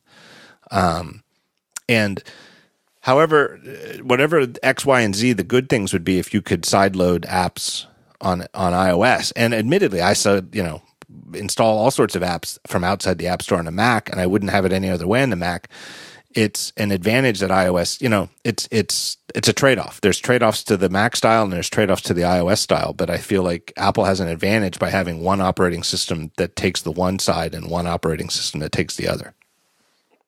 What do you think? Yeah, I agree. I mean, I would, as a user, I would prefer to be able to sideload apps, and were I a developer, I would like to know that there's that option to do that, and that the App Store isn't the only gatekeeper. But if I put on my sort of business hat and think about what concerns Apple, what concerns Apple is they're operating at this unbelievable scale with hundreds of millions of customers, and secure. It's a huge target, and yes, you can lock it down to an extent, but then phishing becomes an option where you get people to install these apps, and people are not careful about this stuff in a way that probably you and I and most of the listeners of this are. I think I agree with you. It's, even though all the problems of having a single gatekeeper and the fact that you have the situation with this developer where Apple can have literally have a kill switch on his account. Those are all true, and that means it's really on Apple to make sure they get that sort of stuff right. But I agree, from a business perspective, it doesn't make sense to open it up. So yeah, we're on the same page. Right. I think that the advantage of having both the Mac OS and we could probably do a whole show about this, but that the advantage of having Mac OS and iOS at the same time, and I'm firmly of the belief that Mac OS is, I know it's just maybe even unpopular among the pundit class. I don't think that it is on its deathbed and it's going to be replaced by iOS any year now. I think Mac OS is as thriving as it's ever been. I think the way Apple sees it, and I think they're happy with it, is that they've got one operating system that starts from the bottom up. In other words, this is I'm talking about iOS, and it's for anybody and everybody, and it's the simpler one. It both, in terms of the user interface, but also in terms of the technical capabilities. That it does. The only output is a Lightning port, and you have to plug in a dongle even to get to a USB. The multitasking is a lot simpler. The apps, any app that you install has to come from the App Store where it's been vetted, and it could be killed at any minute. The multitasking system is such that any app has to be ready to be killed at any moment. And then they've got this other operating system, macOS, that starts from the top down, where it's there for the most expert of expert users. If you really are, you want to have a Unix terminal and command line on your system, you've got it. I think that really is a very strong place to be, and I think it's worked out very, very well. Yeah, I completely agree. I find it bizarre that people think they're going to be synced together, and it's really viewing the problem from the wrong perspective, because it's sort of like you're looking at it from a complexity. Apple's going to have to manage multiple operating systems, blah blah blah. Well, that's their job. It's their job to manage that complexity and keep it simple for the user. What the proposal that they combine the two, quote unquote, simplifies it for Apple, but it makes it more complicated for the user, because you have a overly complicated operating system on one device and a way too locked down, oversimplified on another device. And that's to completely misunderstand, I think, the way that Apple thinks about its products. I mean, the idea is that what's presented to the user should be simple. And what's the Einstein quote about simplicity or whatever? Like, everything should be as simple as possible, but not more so. Exactly. And that Apple would prioritize its internal efficiency in maintaining two operating systems and put that complexity onto the user, that seems counter to the entire way Apple thinks about simplicity and managing complexity. Right. The way I've put it in the past, I forget where, I have the Einstein quote memorized. Although, like all great quotes, supposedly that quote is apocryphal and maybe it was never said by Einstein, or he said something that was not quite as clever, but people cleaned it up over the years. But anyway, that's the quote that's attributed to him, and I'm sticking to it. My line is something to the effect of, it's the heaviness of Mac OS that allows iOS to be so light. That if they got rid of the Mac, they'd have to make iOS so much more complex to pick up the things that the Mac does that iOS can't, that it would wreck iOS. And all of the things they've done over the years, and I think it's the same thing is true on Windows too, all of the ways that over the years Apple and Microsoft have tried to make simple modes for Mac or Windows, they fail. They fall short. There used to be like the Simple Finder on Mac OS, which was like a mode you could put the Mac in where the Finder only showed you, instead of showing you like the whole file system, it just showed you like a panel full of your apps. There's still like that launch window thing, or launcher or whatever. Yeah, it's the same idea. And I think that launcher for Mac OS, what's it called? I never launched, Launchpad. I never use it. They could just erase it. They could just drop it from Sierra, and I would never even notice because it's irrelevant. And I think any attempt like that to make Mac OS too much iOS-y is a failure. And I think anything they ever did, although I don't think there's ever been something like that, but anything they did that made iOS too much like Mac OS would wreck the good parts of iOS. Well, you could argue this was, to go back to the watch, this is the mistake they made in watch version 1, was they should have developed it where, in this case, the heaviness was on iOS, on the phone, and the watch should have been light, like the iPod, right? The iPod was the perfect example of this. What made it so great was all the complexity of managing your music was all offloaded on the computer, and all the iPod did was play your music, and it made it so much more powerful. And I think the mistake that was in version 1 of the watch was with that launcher and that honeycomb of apps and all that sort of thing. Like it was trying to pack an iPhone into it, make it self-sufficient, and in the long run, I still think there's a future where the watch is the center. Like once it gets cellular capability, it's much more powerful, and there the watch becomes heavy, and like your AirPods become light, or something along those lines. But we're not there yet, and I think that's, if you were to encapsulate where version 1 of the watch went wrong, I think it's somewhere in there. I know that there are people, this is the worst. You really screwed me by jumping in before I did the sponsor read, but it's a good topic. I know that there are people listening to us who are frustrated, and I feel your frustration. It's people who do want sideloading, and they want that because they can tell how for them it would make iOS even better. And I don't deny that at all. For me, iOS would be better if I could sideload apps like I can on a Mac, meaning that I could just get a version of application X straight from the developer, not through the App Store, and put it on my phone. And maybe it would mean I'd have a version of Amazon Video for my Apple TV, because I could sideload it, and then it would get around. To me, it's one of the worst things about Apple TV is I don't have Amazon. I have an Amazon Prime account. I think Amazon has some of the best original content. I mean, it's maybe not, they're not quite up there with Netflix and HBO, but they're second tier.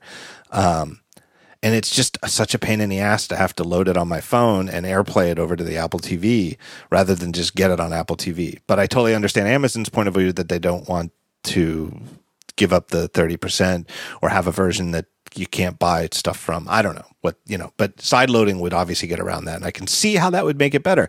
But the thing I want to say, the thing I want to express to the people who are frustrated by that is it's not about us. The Mac is there for people like us. And we've got a system like that. But you can't deny that the fact that you can screw up a Mac by installing the wrong thing has led to an awful lot of people who've screwed up their Mac by installing the wrong thing. I can't emphasize enough what an amazing weight off the shoulders it is to non-technical users to have a computer like the iPhone or the iPad that they can't screw up. It's a big benefit. It's a big benefit to developers too, because people download a million more apps, or way more than a million, like exponentially more apps on the phone because they're not scared of apps. I mean, it's hard to remember it now, but you go back 10 years and people were scared to install stuff on their computers. Oh, absolutely. And that would be, and the problem is, you'd say, oh, only technical users do it. Well, no, you get the things like like the accessibility thing in China, right? We talked about the home button where you get these.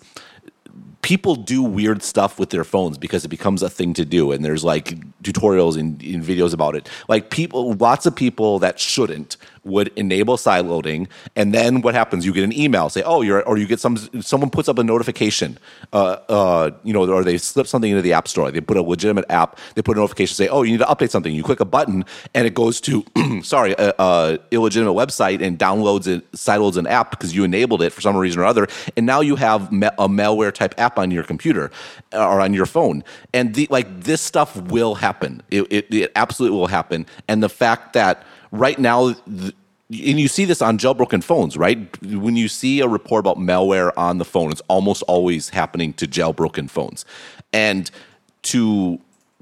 in that case, you kind of brought it on yourself. It's super clear you're doing something you shouldn't do when you're jailbreaking it. If it was Apple enabled and Apple endorsed, even if not by default, just the number of people that would do that and expose themselves would be huge, and it'd be a support nightmare for Apple, and it would be bad for developers because people would start getting scared of apps again, and that would be a terrible place to be.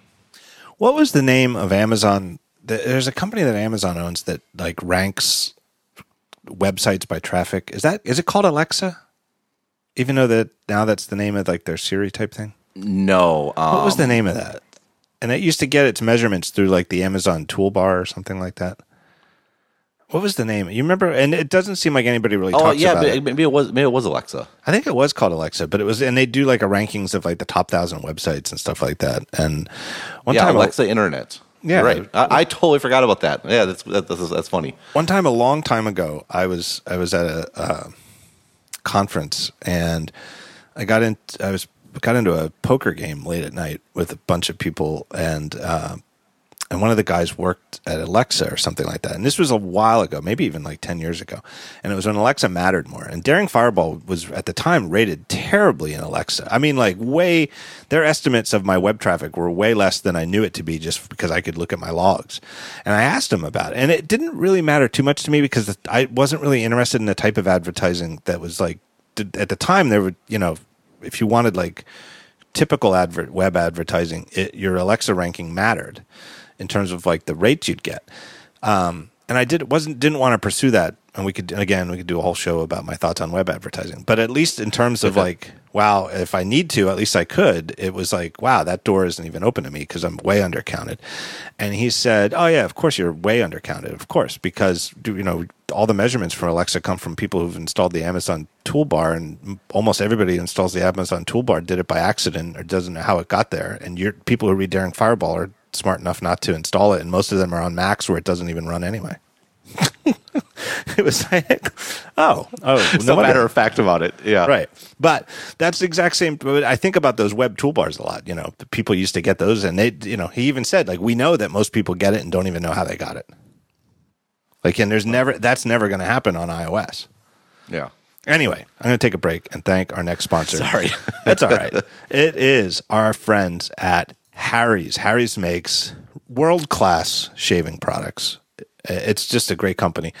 Big razor companies, the big guys, Gillette and those jerks, they have the annoying habit. When they put out new models, they raise their already high prices. So if you want to get their best product, you have to pay more than you were paying for their previous product. unlike those guys, Harry's doesn't believe in upcharging. That's why when they make their razors even better, they keep their prices exactly the same. Harry's 5-blade razors now include, this is brand new, they have a softer flex hinge for a more comfortable glide. They have a new trimmer blade, like a little mini blade for hard to reach places, which I think means for most men, at least, that little area right underneath your nose, which is kind of hard to get with the full width blade, at least it is for me. So they've got that now. They've got a new lubricating strip that's even better than before. And their handles now have a texture for a better feel when it's wet. I have one of the new handles. My old handle, I've had my original handle from Harry's since they first started sponsoring this show. And if you're a longtime listener of the show, that's years ago. I don't know how many years ago, but years ago, they first started sponsoring. They sent me a pack. I looked at it the other day. It's in mint condition. It is literally looks like I could just say that it just got here like last week. That's how built to last their stuff is. But I have to say the textured handle is so much better because it really does, it's less slippery, and it really feels like it makes me think, even though I've been a big fan of their stuff for years, it makes me wonder why the original one didn't have this texture. Well, they make it better. They've made it better. Same price as it used to be. Still just $2 per blade compared to $4 or more that you'll pay at the drugstore for top blades from other companies. They own their own factory in Germany where they make the blades. They own it right from raw steel to the blade that ships to your house. So they can produce high quality razors themselves and sell them online for half the price because they don't have any middlemen. They make blades, they package them up in really cool packaging, excellent packaging, and ship them right to you. So there's no middleman. You say, how can they charge half what other companies do? Because other companies make them and sell them to a distributor, and then the distributor sells them to Walgreens or CVS or Walmart, wherever the hell you're buying them from. And every step along the way, it gets marked up. Well, Harry's just makes these great products, and they sell them direct to you. They're so confident in the quality of their blades that they will send you their popular free trial set, which comes with a razor, 5-blade cartridge, and shaving gel. It's free when you sign up for a shave plan. You just pay for the shipping. There's also a special offer for fans of this show. Get a bottle of Harry's post-shave balm added to your order for free when you visit harrys.com and use the code TALKSHOW, just TALKSHOW, TALKSHOW, at checkout. So go to harrys.com right now and use TALKSHOW at checkout and claim your free trial set and your post-shave balm. harrys.com, code TALKSHOW. Great sponsor. What else have we got on the agenda for today?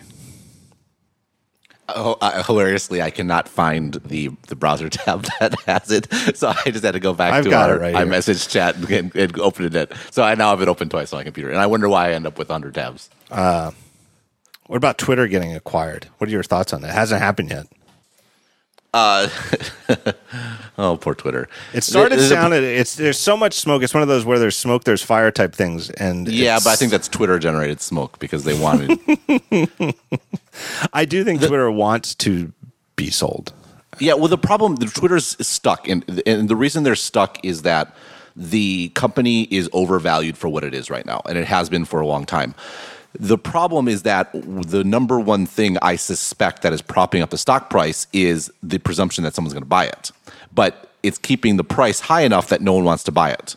So the price needs to go down for it to be a viable acquisition. But it won't go down because people are counting on it not going down or on getting a good price for the stock. So it's really kind of stuck in this sort of catch-22 situation. There was a, everyone always thinks about the strategic acquirers. Like, Google makes a lot of sense. I've written about this. I've written about this a fair bit. I wrote a post a while ago. We can, it is in the daily update, but walking through like the Twitter sell scenarios and who should buy them, the problems with it. Google is obviously the one that's always made the most sense, in part because they suck at social. They that sort of having a feed, and Twitter needs to go to somebody who can. Where if you just go to some random company, you have all Twitter's problems are going with you. Whereas Google already has advertising scale, for example, and they already have automated selling, which is something that Twitter really fell on its face on. Like they're still selling. The vast majority of their money is still made by like selling ads to big companies or big ad agencies, as opposed to like the mom and pop signing up to Facebook or to Google, which scales so much better and makes a lot of money for them. Twitter never really got that working. So going to somewhere like Google that already has that infrastructure in place makes sense. The problem is Twitter signed this deal with Google a year and a half ago to, one, give Google all their data, and two, the quote unquote fire hose.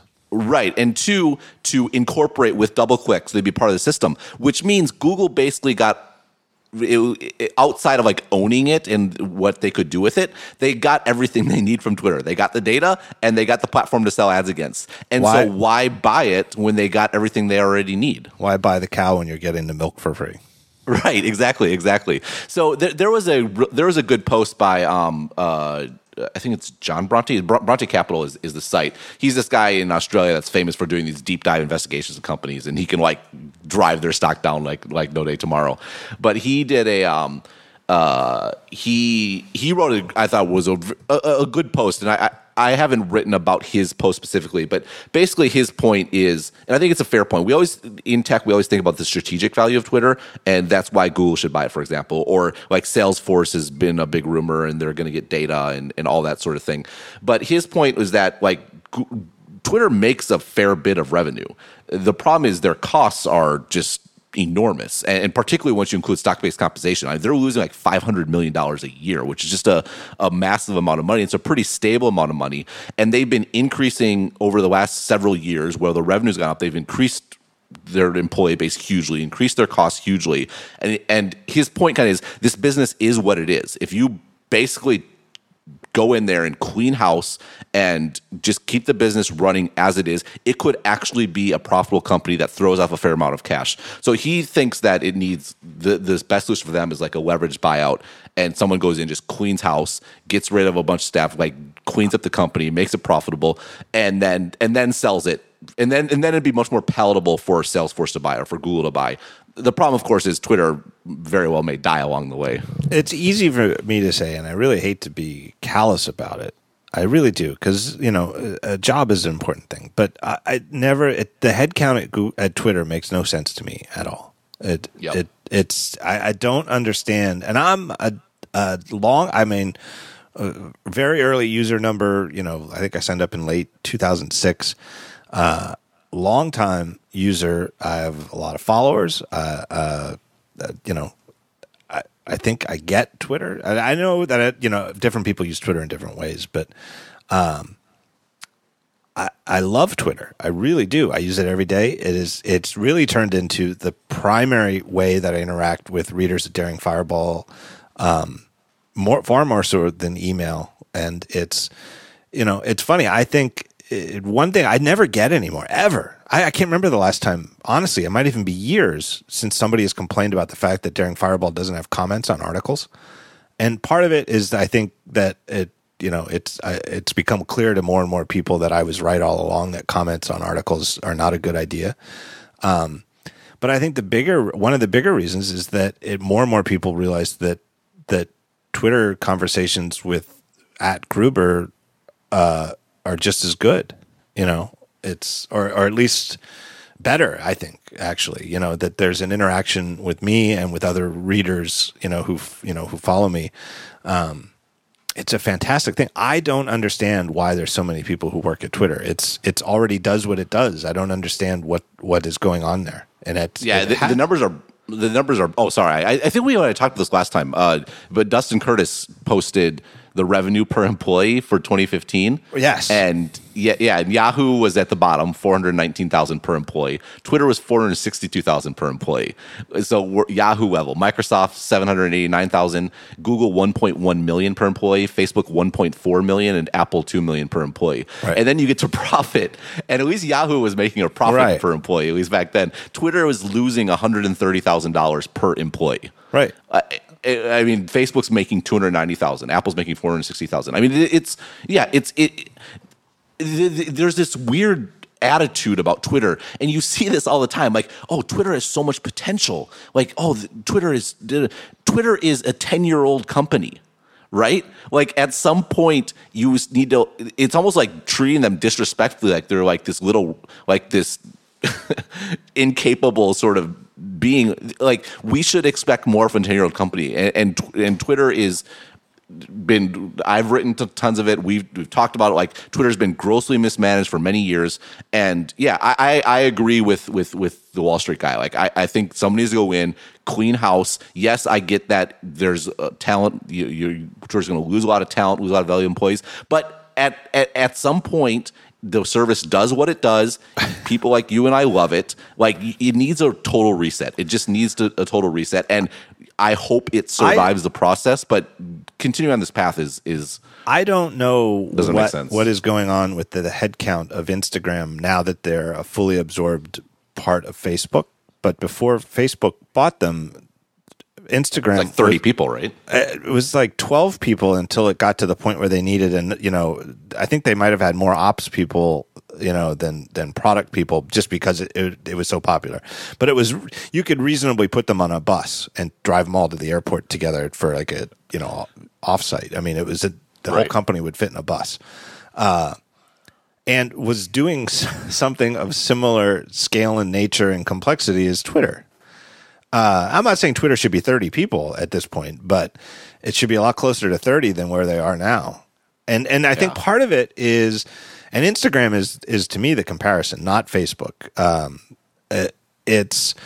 I'm not saying that Twitter should say that they're done and say, okay, we've done it, but they've been closer to done than not done for a while. Like, the whole point of Twitter, much like Instagram, is that it's conceptually very simple. That's the appeal, and is actually part of the point of it, that it's, you pick who you want to follow, you'll see what the people who you've chosen to follow post, and then you can post, and the people who've chosen to follow you will see what you've posted. And that basic, that simplicity, it sounds so simple, you think, well, that doesn't even count. But it's like, no, nobody had ever actually thought of that before. There's a genius in that. But it's not the sort of thing where they need massive ongoing development. Yeah, it's almost like it's like Twitter is a perfectly, like, the strategy for Twitter has always been they have a cost problem, but their goal has always been to grow out of that cost problem, if that makes sense. Like, they're going to get big enough and get scale where the costs make sense. And that is it's a reasonable way of thinking. That's the way companies operate. But the problem is it's just not that big of a business. Like, Twitter makes a few $1 billion a year in revenue. Like, that should be enough to have a viable business given what it is. And I think part of this gets into all the problems that Twitter had in management, and all the problems they had in their board, and in the fighting between Evan Jack. Is the classes, they probably took on too much venture money in the long run. They didn't build a business more quickly enough, and they got to a state where they had this sort of bloated apparatus that the easiest and most obvious way was to, well, if we can grow revenue big enough, we'll outgrow our bloat. It needs a reset. Like, the service is what it is. Obviously, the abuse problems are real and need to be addressed. But I think even there, you have all these bad incentives going on. Like, killing spam hurts the active user account, right? Banning people hurts the active user. Like, and there's all these bad incentives in place for Twitter as the public company as they are now. And yeah, I've really come around, I think, to this sort of, like, I get the talent issue. I get that people are going to flee Twitter if a Wall Street guy comes in and cleans house. But I think we're to the point where, yes, the surgery might kill the patient, but without the surgery, the patient is not going anywhere. I mean, you can't lose $500 million a year forever. Newsflash. They had a big drop off. Who was it? It was just recent where the stock got run up on the rumors that they might get acquired, and then week. Was it Salesforce? Salesforce is the lead one, but it really sounds like, particularly where the leaks came out, they were kind of known Twitter channels. So it sounds like Salesforce expressed interest, and then Twitter tried to drum up other interests, and then everyone's like, nope, not interested, and then the stock crashed back down. Yeah. Anyway, I love Twitter. I hope it works out, but I do think that I guess I've come around on Google. I mean, my antipathy towards Google is just a general. In general, I just don't like Google, and I don't trust them with data, and I don't want my Twitter account tied to a Google ID, and I don't know what Google would want to do in that regard if they were the ones that buy them. But on the other hand, if the right people at Google were in charge of it and they just saw it as, wow, we've got this incredible resource of instant news of what everybody around the world is talking about, I could see them handling it well. And Google, has shown a history of, like, when they first monetized search results of, not messing with what made it good in the first place. Yeah. The other one is interesting, and here's another example where Google kind of screwed themselves, but is a company like Bloomberg, so of course Bloomberg has a deal with Twitter where Twitter gives them all their data for a price that's way too low for what it's worth. But if there was a cleaning of house and Twitter survived it, there's really valuable stuff in Twitter. I use Twitter a fair bit for if you want to find interesting, like, say I'm writing about a topic and I really want to understand more about it, I want to get different points of view. Like, yes, I use Nuzzle, like, personally, and that services stuff, but if it's a more obscure sort of thing, like, Twitter search is actually one of the best ways to uncover interesting off the beat sort of posts or articles about any particular topic, like, because just the nature of the data is different than something like Google, and there's a lot of value there. It's not clear its value that's best monetized by advertising, and this can go back to the very beginning, back when the decisions were made about Twitter and how it should monetize. If Twitter came along later, it would be interesting if and it didn't have obviously the executive upheaval, but in a world where it's clear that Google and Facebook are going to really dominate advertising online, and had there been more creativity with Twitter, I mean, it would. Well, we've said this a million times, but like, they own, like, imagine if someone owned the protocol behind email, right? Like, how valuable could that be? And like, that's what Twitter had, maybe still has, but had the potential to own basically a messaging protocol for the internet. And in part because of monetization concerns, in part because just general ineptitude. Like, I still can't believe that Twitter banned links in direct messages for 2 years. But they could have owned, like, a messaging protocol for the internet. But they didn't align, they didn't choose a business model that enabled that. They chose advertising. They closed down all the third-party stuff. And it's a shame. It's one of the biggest, like, what could have been. I still think Twitter could have been a massive company, but there would have had to have been very different choices made, 5-6 years ago. Yeah. Let me take one last break here and thank our third and final sponsor. It's a brand new sponsor. I'm very excited about this company. They're called Away. Away makes first-class luggage at Coach prices. They use high-quality materials, just like other brands, but offer much lower prices. And this is a recurring theme with podcast sponsors, cutting out the middlemen and selling directly to you. So they've got 3 sizes. One of my favorite things with Away is that's just what they do. They're all the same quality, and they've got 3 sizes. The carry-on, guess what? Fits in carry-on overhead bin. The medium and the large. If you ever go, I actually am in the market for a carry-on bag. I've been using the same one for like 15 years, and it literally is like ripped apart, and stuff that I put in the front pocket actually usually falls into the main compartment. You should probably get a new one. Well, it doesn't fall out of the suitcase; it falls from the little front zipper pack thing into the main compartment. But you go to like these other brands, and they've got like, they call it like the executive and the junior executive and the overnight executive and the cheating on his wife executive, and it's all like 21 inches. Drinking coffee, and I just spit it out. It's like the difference between them is like, is it 22 inches or 21 and a half inches or 21 and 3/4 inches high or 14 or 15 inches wide? Who needs it? They've got 3 sizes. The overhead one fits in, at least here in the U.S., fits in all of the overhead bins of all the airlines I've ever flown on, which is all I need. The suitcases are made with premium German polycarbonate. Unrivaled in strength and impact resistance, and very lightweight. It actually looks to me like they're 3 or 4 pounds lighter than a lot of other premium brands. The interior features a patent-pending compression system useful for overpackers. That's me, because I like to just carry a carry-on instead of checking a bag.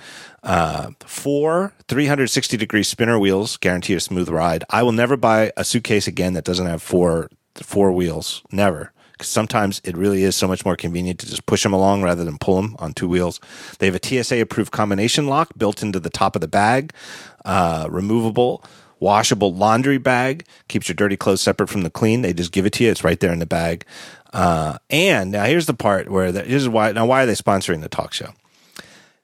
This is just a brilliant feature. I love this. It comes with a built-in 10,000 milliamp battery charger, and you can take it out. So you could charge it. You could take it out of the suitcase and charge it somewhere else. You don't have to have the suitcase at your desk to charge it or wherever you're going to charge it. But then you charge this thing up, you put it in a suitcase, and then you've got USB ports right on top of the suitcase. So while you're sitting there at waiting for your flight to board, you got a massive portable battery to charge anything that needs to be charged right there on top of the suitcase. What a great idea. Lifetime warranty, if anything, and it's got a couple of ports, so you could have, one for you, one for your significant other or your kid or something like that, or charge your iPhone and your iPad at the same time. What a great idea. I never go to the airport without a portable battery charger. Wouldn't it be great not to have it in my pocket, have it right built into the suitcase? Brilliant. It's a suitcase for today's age. Lifetime warranty. If anything breaks, they'll fix it or replace it for life. 100-day free trial. Live with it, vibe with it. Travel with it, Instagram it, and if at any point you decide it's not for you, you can return it for a full refund, no questions asked. 100 days. So you get free shipping on any away order within the continental United States. Sorry for everybody outside the continental United States. You can still buy one. And like I said, the carry-on size is compliant with all the major airlines. Really, this sounds like a great product. I don't have one right now. I'm going to buy one because I need a new suitcase, and the prices are significantly less than the ones I have been looking at from other brands. Really, really great stuff. Where do you go to find out more? You go to awaytravel.com/talkshow.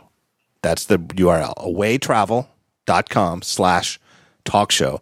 And they'll know you came from the show. Go check them out if you're in need for a suitcase. Here's the prices. The carry-on's $225, the medium is $275, and the large is $295. So all 3 of them are under $300. The carry-on I was looking at the other day from another company was like $700. So this is a lot less. Good colors, anything you can say about it. So anyway, go check them out, awaytravel.com/talkshow. Just to a quick follow up, it is Bronte Capital, but the author is John Hempton. It's not. How do you spell Bronte? How do you spell Bronte Capital, and it's actually a blogspot site. .blogspot.com. So Bronte. Yeah, Bronte Capital CAPITAL.blogspot.com. All right, and what's the author's name? John Hempton. Hempton. All right, there we go. Yep. What else is on our agenda? We're never going to get to all of this, are we? I know, but it was just too bad because they're both interesting. So there's Siri. Walt Mossberg wrote a column, and then augmented review, which actually I would like to talk about that. We can mow through all this. We can do it. Let's talk about the Google Pixel phones. I think we can do this one pretty quickly. I ordered one. I did. I don't know if you did. Yeah, I did. I haven't bought an Android phone, I think, in 2 years. I think it was 2 years ago when I bought this Moto X, and I tried to stay on top of it. I regretted it the moment I got it. This Moto X is a piece of crap, and I should have gotten a Nexus, and I regretted it. Yeah, and I swore. I got the 6P last year. I swore that I would never buy another Android phone that wasn't a Nexus, and now they've just abandoned the Nexus name and taken even more control over the design and called them Pixels. To me, it's the only way to try an Android phone. You buy a Samsung, and the thing's going to set you on fire.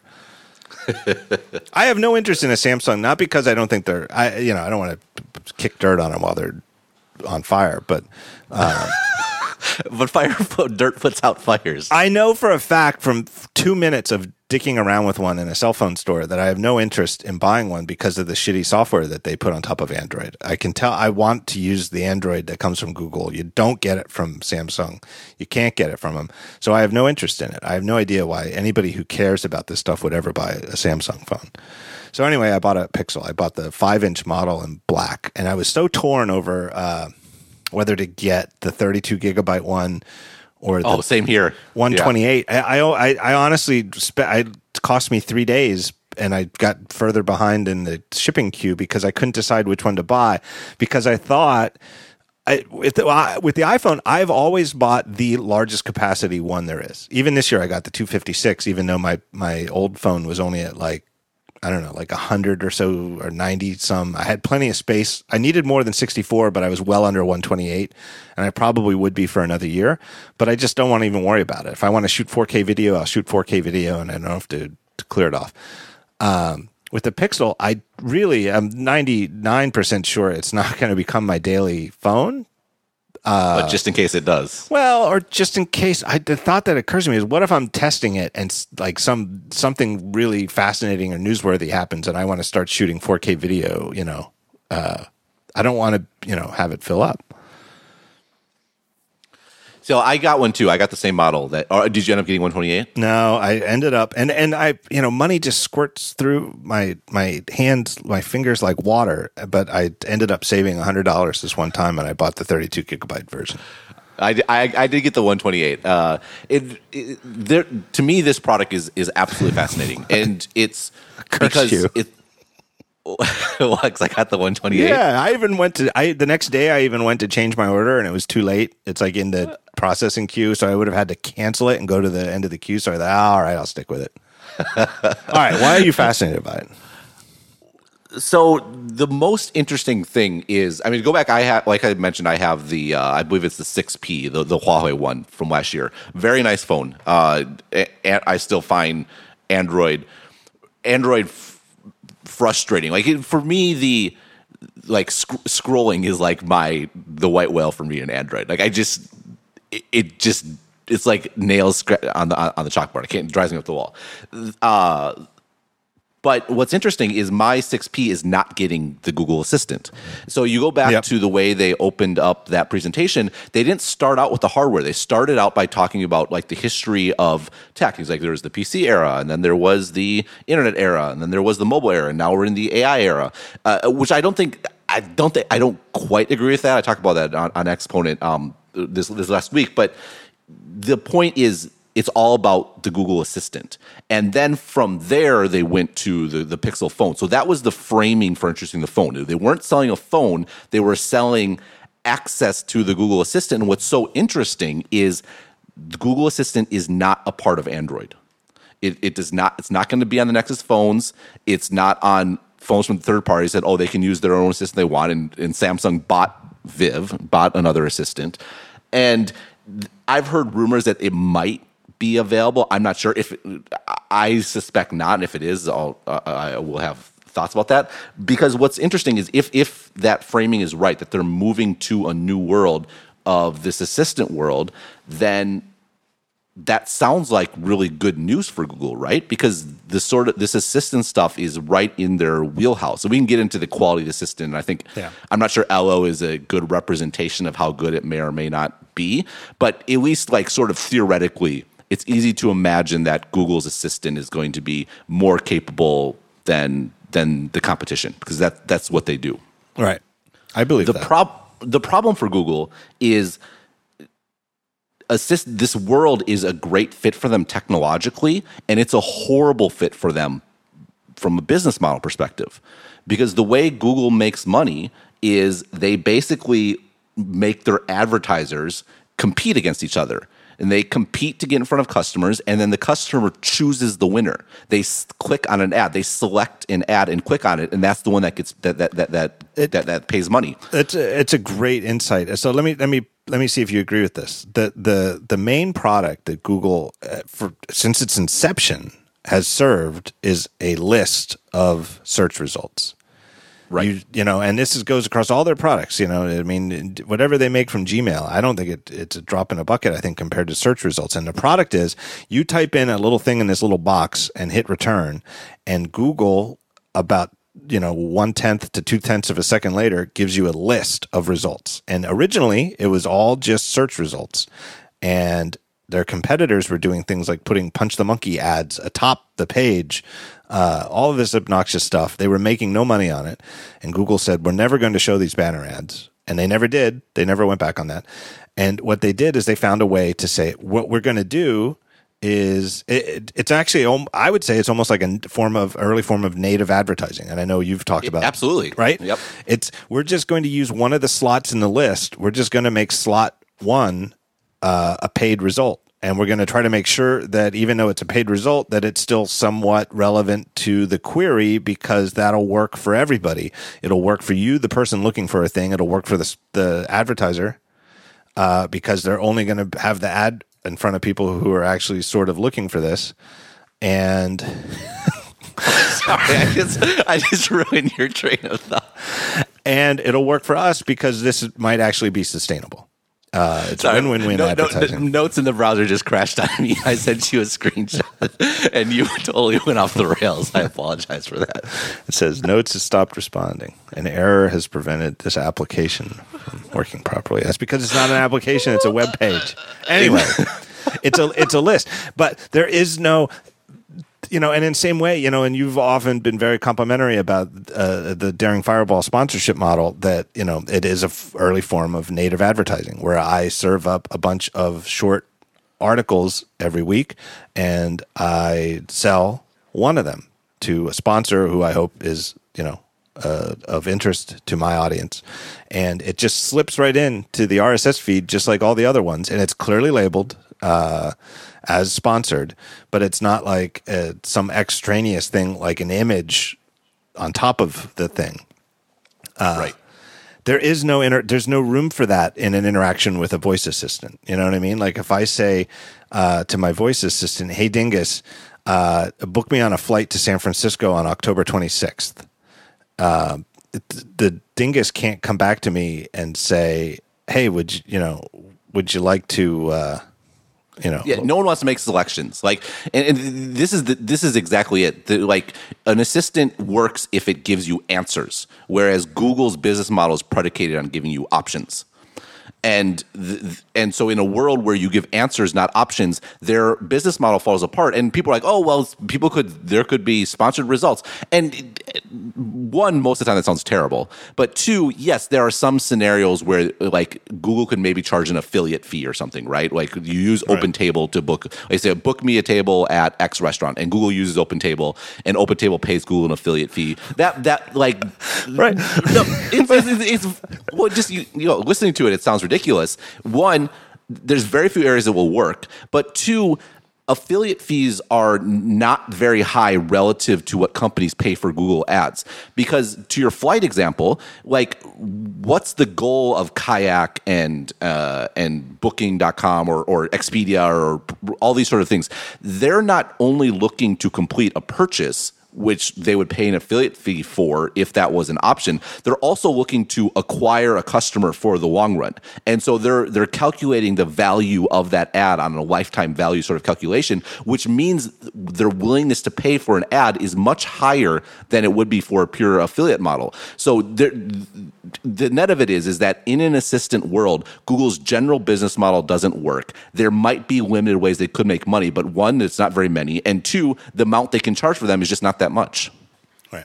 Imagine if you had a real personal assistant. If you hired a person and you said to your person, you said, "Hey Sam, get me a reservation at the House of Prime Rib Wednesday at 10." And then Sam said to you, "Why don't I book you at Morton's instead? And by the way, I'm being paid by Morton's Steakhouse to suggest that you eat there." Right? You'd fire him. You'd be like, "Are you kidding me? What are you doing? Go do what I told you to do." Right, exactly. It just doesn't work. No, it doesn't. And so Google, so this is a big problem for Google, and it's already a problem on mobile. And you see, like in mobile, they've stuffed the page with now 3 ads, and they did. It's funny. So a year ago, Google's Q3 results, they're like, oh, we had this huge explosion in mobile revenue. Things are great. Da, da, da, da. And what happened was they put a 3rd ad in the page, so that when for high monetizing results, you only saw ads on the first screen. You had to scroll down to get the results. Like basically a paid inclusion model, if you want to be sort of mean about it. And now, so it's funny because the last Google earnings call, the CFO was trying to like talk down the next quarter. Like, what we're going to see, it's a year since we made changes to the mobile experience. It's like, oh, what's going to happen once you don't have the nice year-over-year comparison of like 3 ads versus 2? Anyhow, the general point is that their business model doesn't translate as well as their technology does.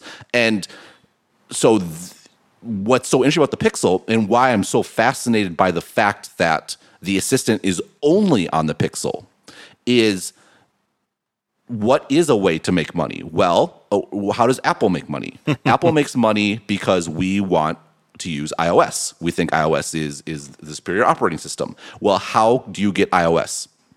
There's only one way to get it, and that's to buy a physical phone from Apple. You can't install it on another phone. It's like it's the Mac model brought to the phone, right? Apple has a monopoly on iOS for all intents and purposes. It kind of sounds like, and again, we'll see how it turns out in the long run, but it makes conceptual and strategic sense that Google's doing that with Google Assistant. If we move to a world where assistants matter, and if the Google Assistant is far and away the best assistant, which I think is it's reasonable. There's a scenario where you could see that being the case, just given the sort of company that Google is and what they're good at. If you want Google Assistant, how are you going to get it? You're going to buy a Google phone that costs $650, and over time, if they get scale, has a big profit margin. Or cost some amount of money where the amount of profit that they can turn on the phone is worth it for the expected lifetime that you'll be using the phone, that they can just give you, their best assistant software, quote unquote, for free. Totally. And I bet if Assistant does end up on other phones, it's probably Google very well may be charging for it. Right. And it's so fascinating because you rarely see companies like completely changing their business model, but it's interesting because theoretically it makes so much sense. Like I can totally believe. I'm a general proponent of voice computing. I think it's going to be a bigger deal than people think. I'm not saying it's going to like touchscreens aren't going away, phones aren't going away, just like computers didn't go away. But the fact that you can talk anywhere, I mean, putting aside in the crowd in the subway, I think we're going to have like our assistant voices, kind of like how, 10 years ago, no one thought we'd be looking at screens all the time, but we do. Like I can see in 10 years, people are kind of muttering all the time. We'll see. If I could ever get, I don't know, I'm just ripping somebody off, but if I could ever get like a Gruber's law, it would be that anything in computing that's slow will eventually be fast. Yes, it's Moore's law. That's who I'm ripping off. Never heard of it. Never heard of it, but I guess I'm ripping it off. And it's what were touchscreens like 20 years ago, 25 years ago? They were terribly slow, right? There was, it's eventually though they got super fast, and voice computing is so much faster than it used to be, but it still is slow. I don't care who you think the best is, whether you think it's Alexa with an Echo or Google or Siri or whatever. I've never seen a single one of them answer a question as quickly as a human being can, right? Like if I ask you, and you've been outside today, what's the weather like outside? You can answer me way faster than any of those things can right now. There's a certain latency to it, and there's a certain even slowness to the way they read back the answer. That's so much faster if you have if you're actually talking to a human. But eventually, voice interaction with computers will be as fast as we can perceive. It'll get faster than it'll get so fast that they could go faster than we could even listen to them. And at that point, it'll be so much more useful. Right. And the other thing is, I'm a big believer that the more pervasive computing is, the more it will be used. Like, there's lots of stuff that is better and more, quote unquote, efficient to do on a computer that we do on our phones now. And I'm a very heavy phone user. Like I mainly only write on my computer. Like the vast majority of my reading and research and everything is on the phone. And convenience always ends up trumping sort of like efficiency. Like if something's available, we use it. And the idea that like I think the AirPods are such a fascinating product because they point to this future, right? This idea that you can set the AirPods up and now they're paired to your watch. And it's not here yet, but you can see a future where you just always have the AirPods and watch with you, whereas you might getting your phone in your pocket might be a pain, or maybe you don't have your phone with you, or all those sorts of things. Again, we're not there yet. We're not close to there yet, but over time, convenience ends up trumping everything, particularly to your point, once Gruber's law kicks in. It's interesting. I hadn't really thought about that. I've definitely been thinking about the Pixel as being almost like I've written about it, that it's so utterly iPhone-like that it's not even, to me, it almost goes beyond shameful because they're not even hiding it. In terms of it even has the exact same prices. It's literally the same price for the same capacity. It's obviously it's not a clone. It's not meant to be indistinguishable, but especially from the front face, it's so iPhone-like. I mean, the fact that the chin is completely symmetric with the forehead, even though they don't even have a button down there. Yeah. Aesthetically, it is so iPhone-like. It is ridiculous. But I don't. To me, it's not shameful in the way that like Samsung's copying was or HTC's copying has been.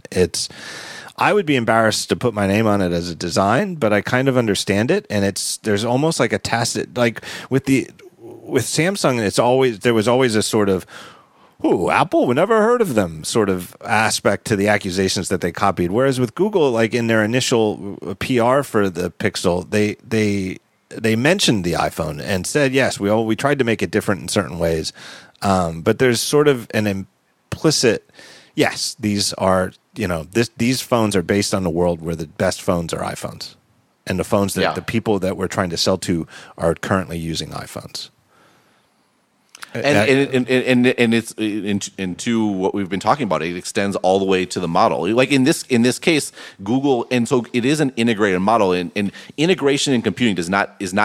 I think it's been constrained. People only think about the OS and the software. You can integrate anywhere in the value chain. In this case, Google's using like the Android is firewalled off from the Google Pixel team. I mean, we'll see how much that actually is the case in practice, but that actually makes sense, and it makes sense because what does Android provide for Google? It provides the ecosystem, provides all the apps, and apps are table stakes, right? And so keeping a standard Android that makes that in general, the compatibility problem has gotten better for Android development in general, and keeping that going is good. You don't want to differentiate it too much, but that's okay because that's not what is selling the Pixel phone. What's selling the Pixel phone is the assistant, and so the integration that matters here is the integration of the assistant with the hardware, where the assistant is the differentiating factor, which is why you buy, and the hardware is how they make the money. Again, the problem is it makes tons of sense in theory. The issue is that Google changing business models is really hard. Google has shown no aptitude in being in selling stuff, and there's a lot of work that has to be done. You have to set up distribution. You have to do a lot of marketing. You have to spend, like Samsung spends like $400 million in marketing a year or something like that. They have connections with every single phone seller in the world and carrier. Like that's all stuff that Google's going to have to build, and it's not stuff that Google has traditionally been very good at, to say the least. I mean, Google is like the whole like we operate at scale and we don't deign to get into the mucky details. Like they've had the fortune of being able to do that their whole existence, and whether they can pull that off is, I think, something that's very fair to be skeptical about. I don't know what the upside is for Pixel sales. Like what's the good scenario? What's the best case scenario? I don't think it's very big. At least not in the this next year or two. Right. I mean, and again, who knows what could happen 3, 4, 5 years, but a good start, can get you there. And there's sort of a, like look at Tesla, where I just linked to a thing today, which really shocked me, honestly, that Tesla has sold more, in that $100,000 range class sedans, more of them than BMW and Mercedes combined last year. They sold more Teslas than the Mercedes S-Class and BMW 7 Series combined. That's unbelievable to me. I can't believe that. And part of that is just being in Philadelphia, where Tesla is not have anywhere near as big a presence as it surely does in the Valley and maybe other places. I see way more Mercedes S-Classes and BMW 7 Series on the road than I do Tesla, but I have no reason to doubt it, but it's eye-opening. It's a way to gain a foothold. And you know, $700 cell phones are clearly the cell phone equivalent of, you know, the S-Class, you know, level of car, where, you know, around the world globally, most people can't afford it. You know, and that's where Android has their foothold, is Android completely dominates the, I only have $100 or $200 to spend on my phone. Right. Sorry. Two things I would say is that, sorry. You go first. You go first. No. Two things I would say is, one, I don't think you'll be able to judge the Pixel, and this is going to be a challenge for Google internally to remember this, by its 1 year or 2 year sales, because it's impossible to come out of the gate and sell like tens of millions of units, and there's going to be plenty of opportunities for Apple people to mock the sales numbers, say, oh, Apple sells that much in a week or whatever, and that's going to be totally valid. But if Google is serious about this being a genuine business where they actually do make money from hardware, which again, all indications are is why would you make it exclusive if that's not the goal? It takes years to build that sort of business. And so they would need to start now in 2016 to have a viable business in 2019 or 2020. And if you think about it, that's probably when these assistants are going to be getting really, really good. And so again, if they have the fortitude to pull this off, you could see a world where in 2020, Google has this unbelievable assistant. It's only available on their phones. They have volume up. They have all the connections with carriers up. I remember how long it took Apple to get in every country in the world, right? How long it took them to get in every carrier, especially if you want to control the user experience, like Google clearly wants to do. That takes years to build up, and by starting now, ideally, once Google Assistant is good enough that it's actually a reason to buy, then they will be placed to do it. So it may, in that respect, I think the timing does make sense. Again, I just don't know if Google has it in them to go through that multi-year slog of building this sort of business. But there is certainly a theoretical reason why it makes a ton of sense. I think I have a hunch that maybe the Pixels might be a miniature hit in the Valley. I almost feel like they're almost built for, at least this year, to be like a popular phone in Silicon Valley and San Francisco. Because for whatever reason, I think Google has an outsized presence on iPhone users in that area. I think there's an awful lot of people who have iPhones but use a lot of Google apps, and like maybe use, you know, like the Gmail app instead of Apple Mail, and you know, I don't know how many of them use Chrome on iOS instead of Safari, which doesn't make a lot of sense to me because it doesn't even get to use its own rendering engine. But and I've seen articles along that line, and I see it at press events when I go there, and I see a lot of the people I know and friends I have who are less Apple centric and more cover the whole industry. Almost the most common scenario I see with them with the cell phone is that they use an iPhone, and when I get a look at what they use, or if I see their, you know, dock, or, you know, the home screen, the first home screen, an awful lot of them use Google apps on their iPhone. And I have a half-written piece. I haven't finished it yet, but Lauren Good at The Verge had an article this week about how iMessage is the glue that keeps her using an iPhone instead of switching to an Android phone.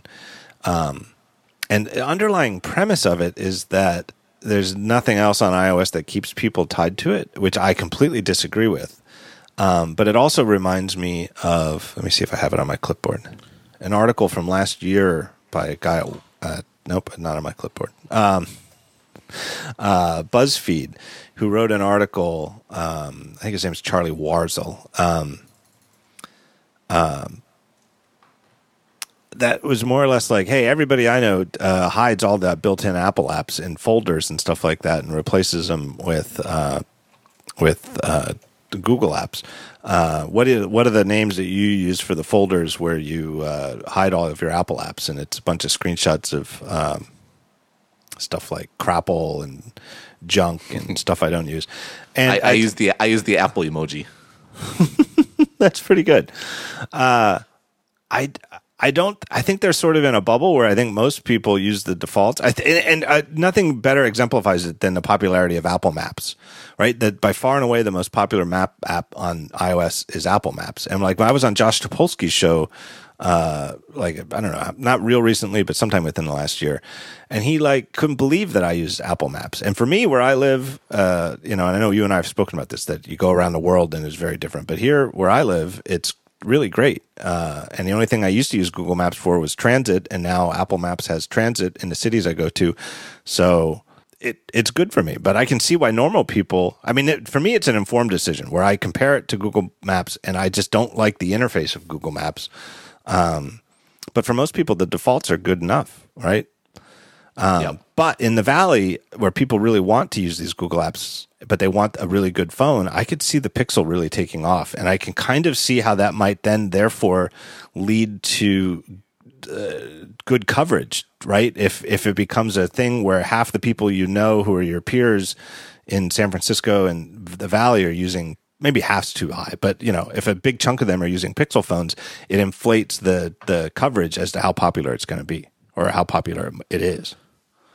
Maybe. I mean, and it certainly Google couldn't ask for. I mean, the real company that's threatened by this is Samsung, because I mean, there's been two real premium phone sellers. That's Apple and Samsung, and Huawei's done very well in China. But in general, those are the two in most of the world. And Pixel's going to peel off, I think, Samsung users before they do iPhone users. Your Valley exception might be true. I definitely think the iMessage point is a huge one. I've written this previously. One thing that people always complain about is they look at like the valuation of like Tencent, who has WeChat, or they look at Wine wants to IPO or whatever, and they say, oh, Apple, one of the reasons that Apple's stock is too low is because it doesn't properly account for the value of iMessage.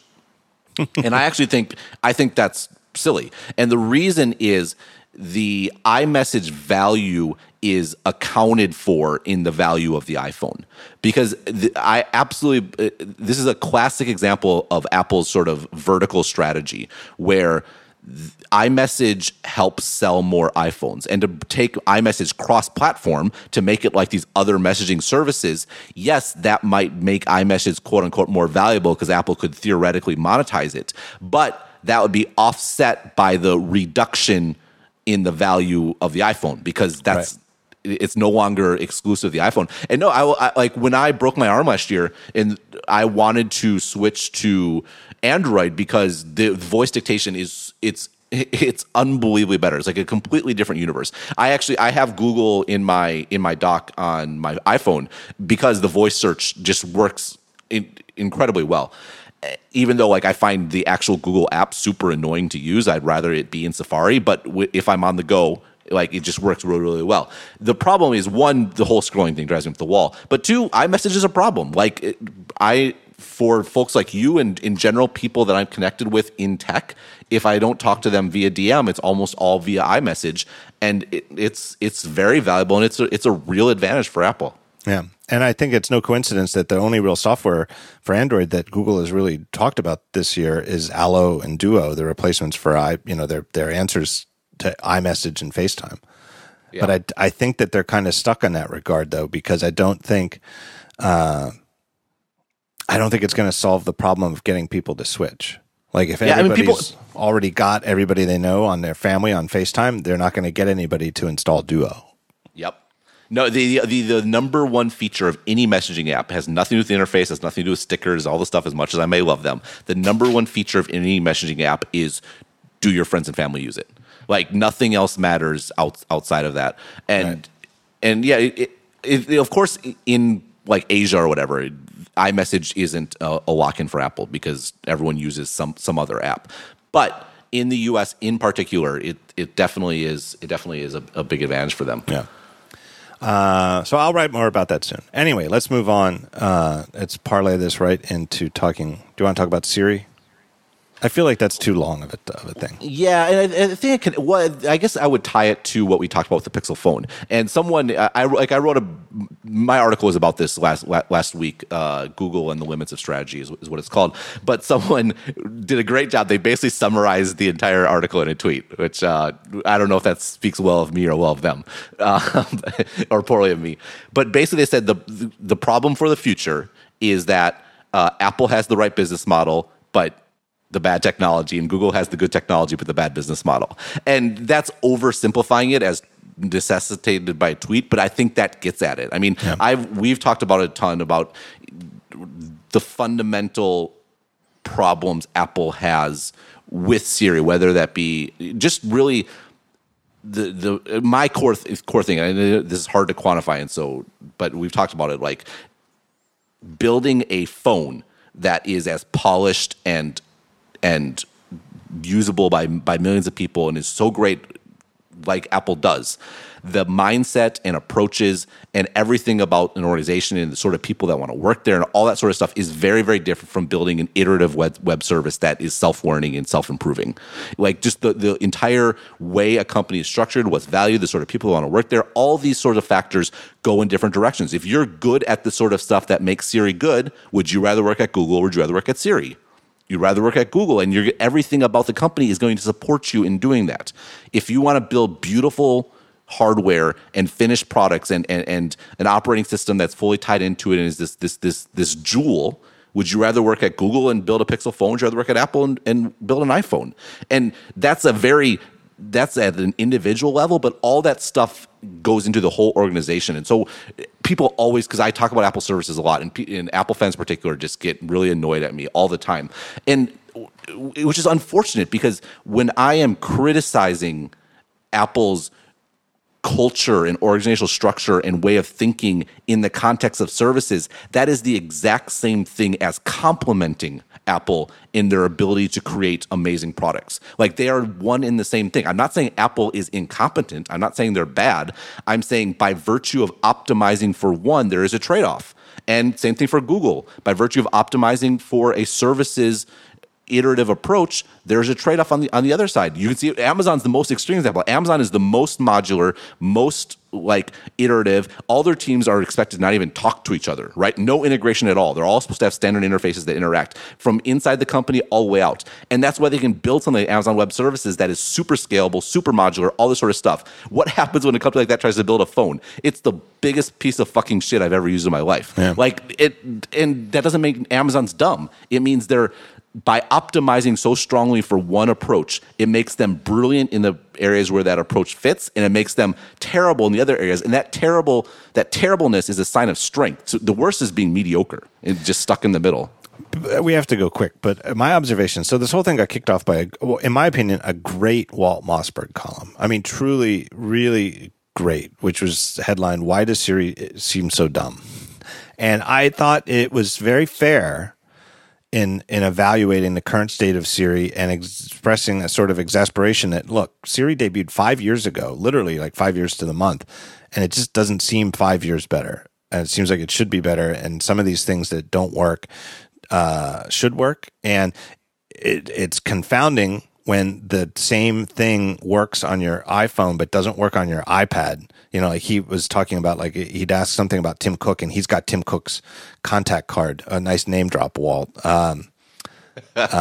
But on his one device, it knows that Tim Cook is one of his contacts and knows how to contact him. And on the other one, it just gives him like the Wikipedia page for Tim Cook because it thinks you're talking about him as like a celebrity.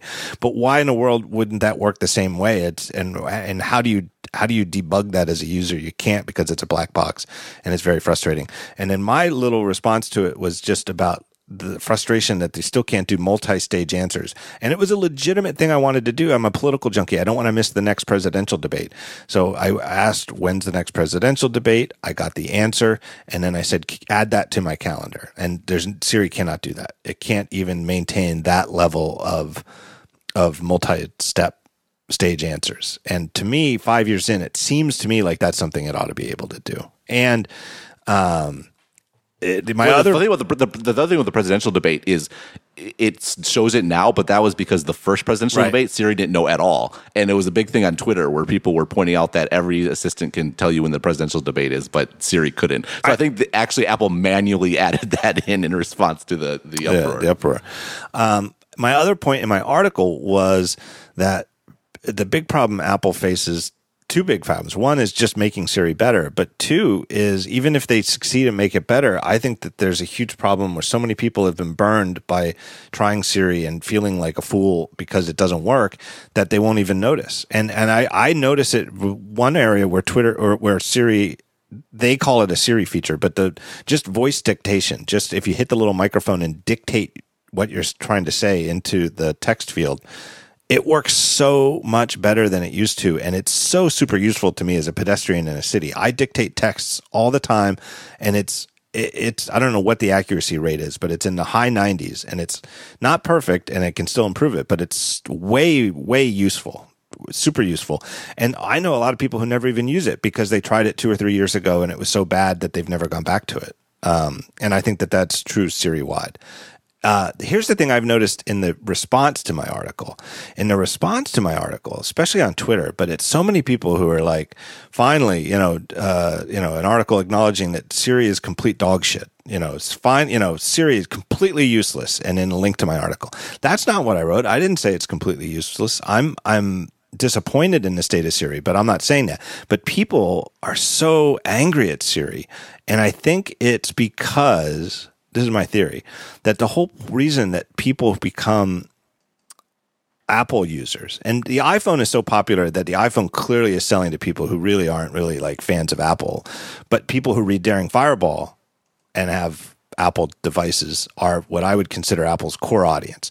People who want to pay a little extra money to get really good products. And because they really care about getting good products and they're not price sensitive, when part of the experience is definitely not premium, it infuriates them. Well, the other thing is I think Siri itself is infuriating. And I despise like Siri's like cutesiness. So I posted this on Twitter last month, this example. So this is word for word exactly what happened.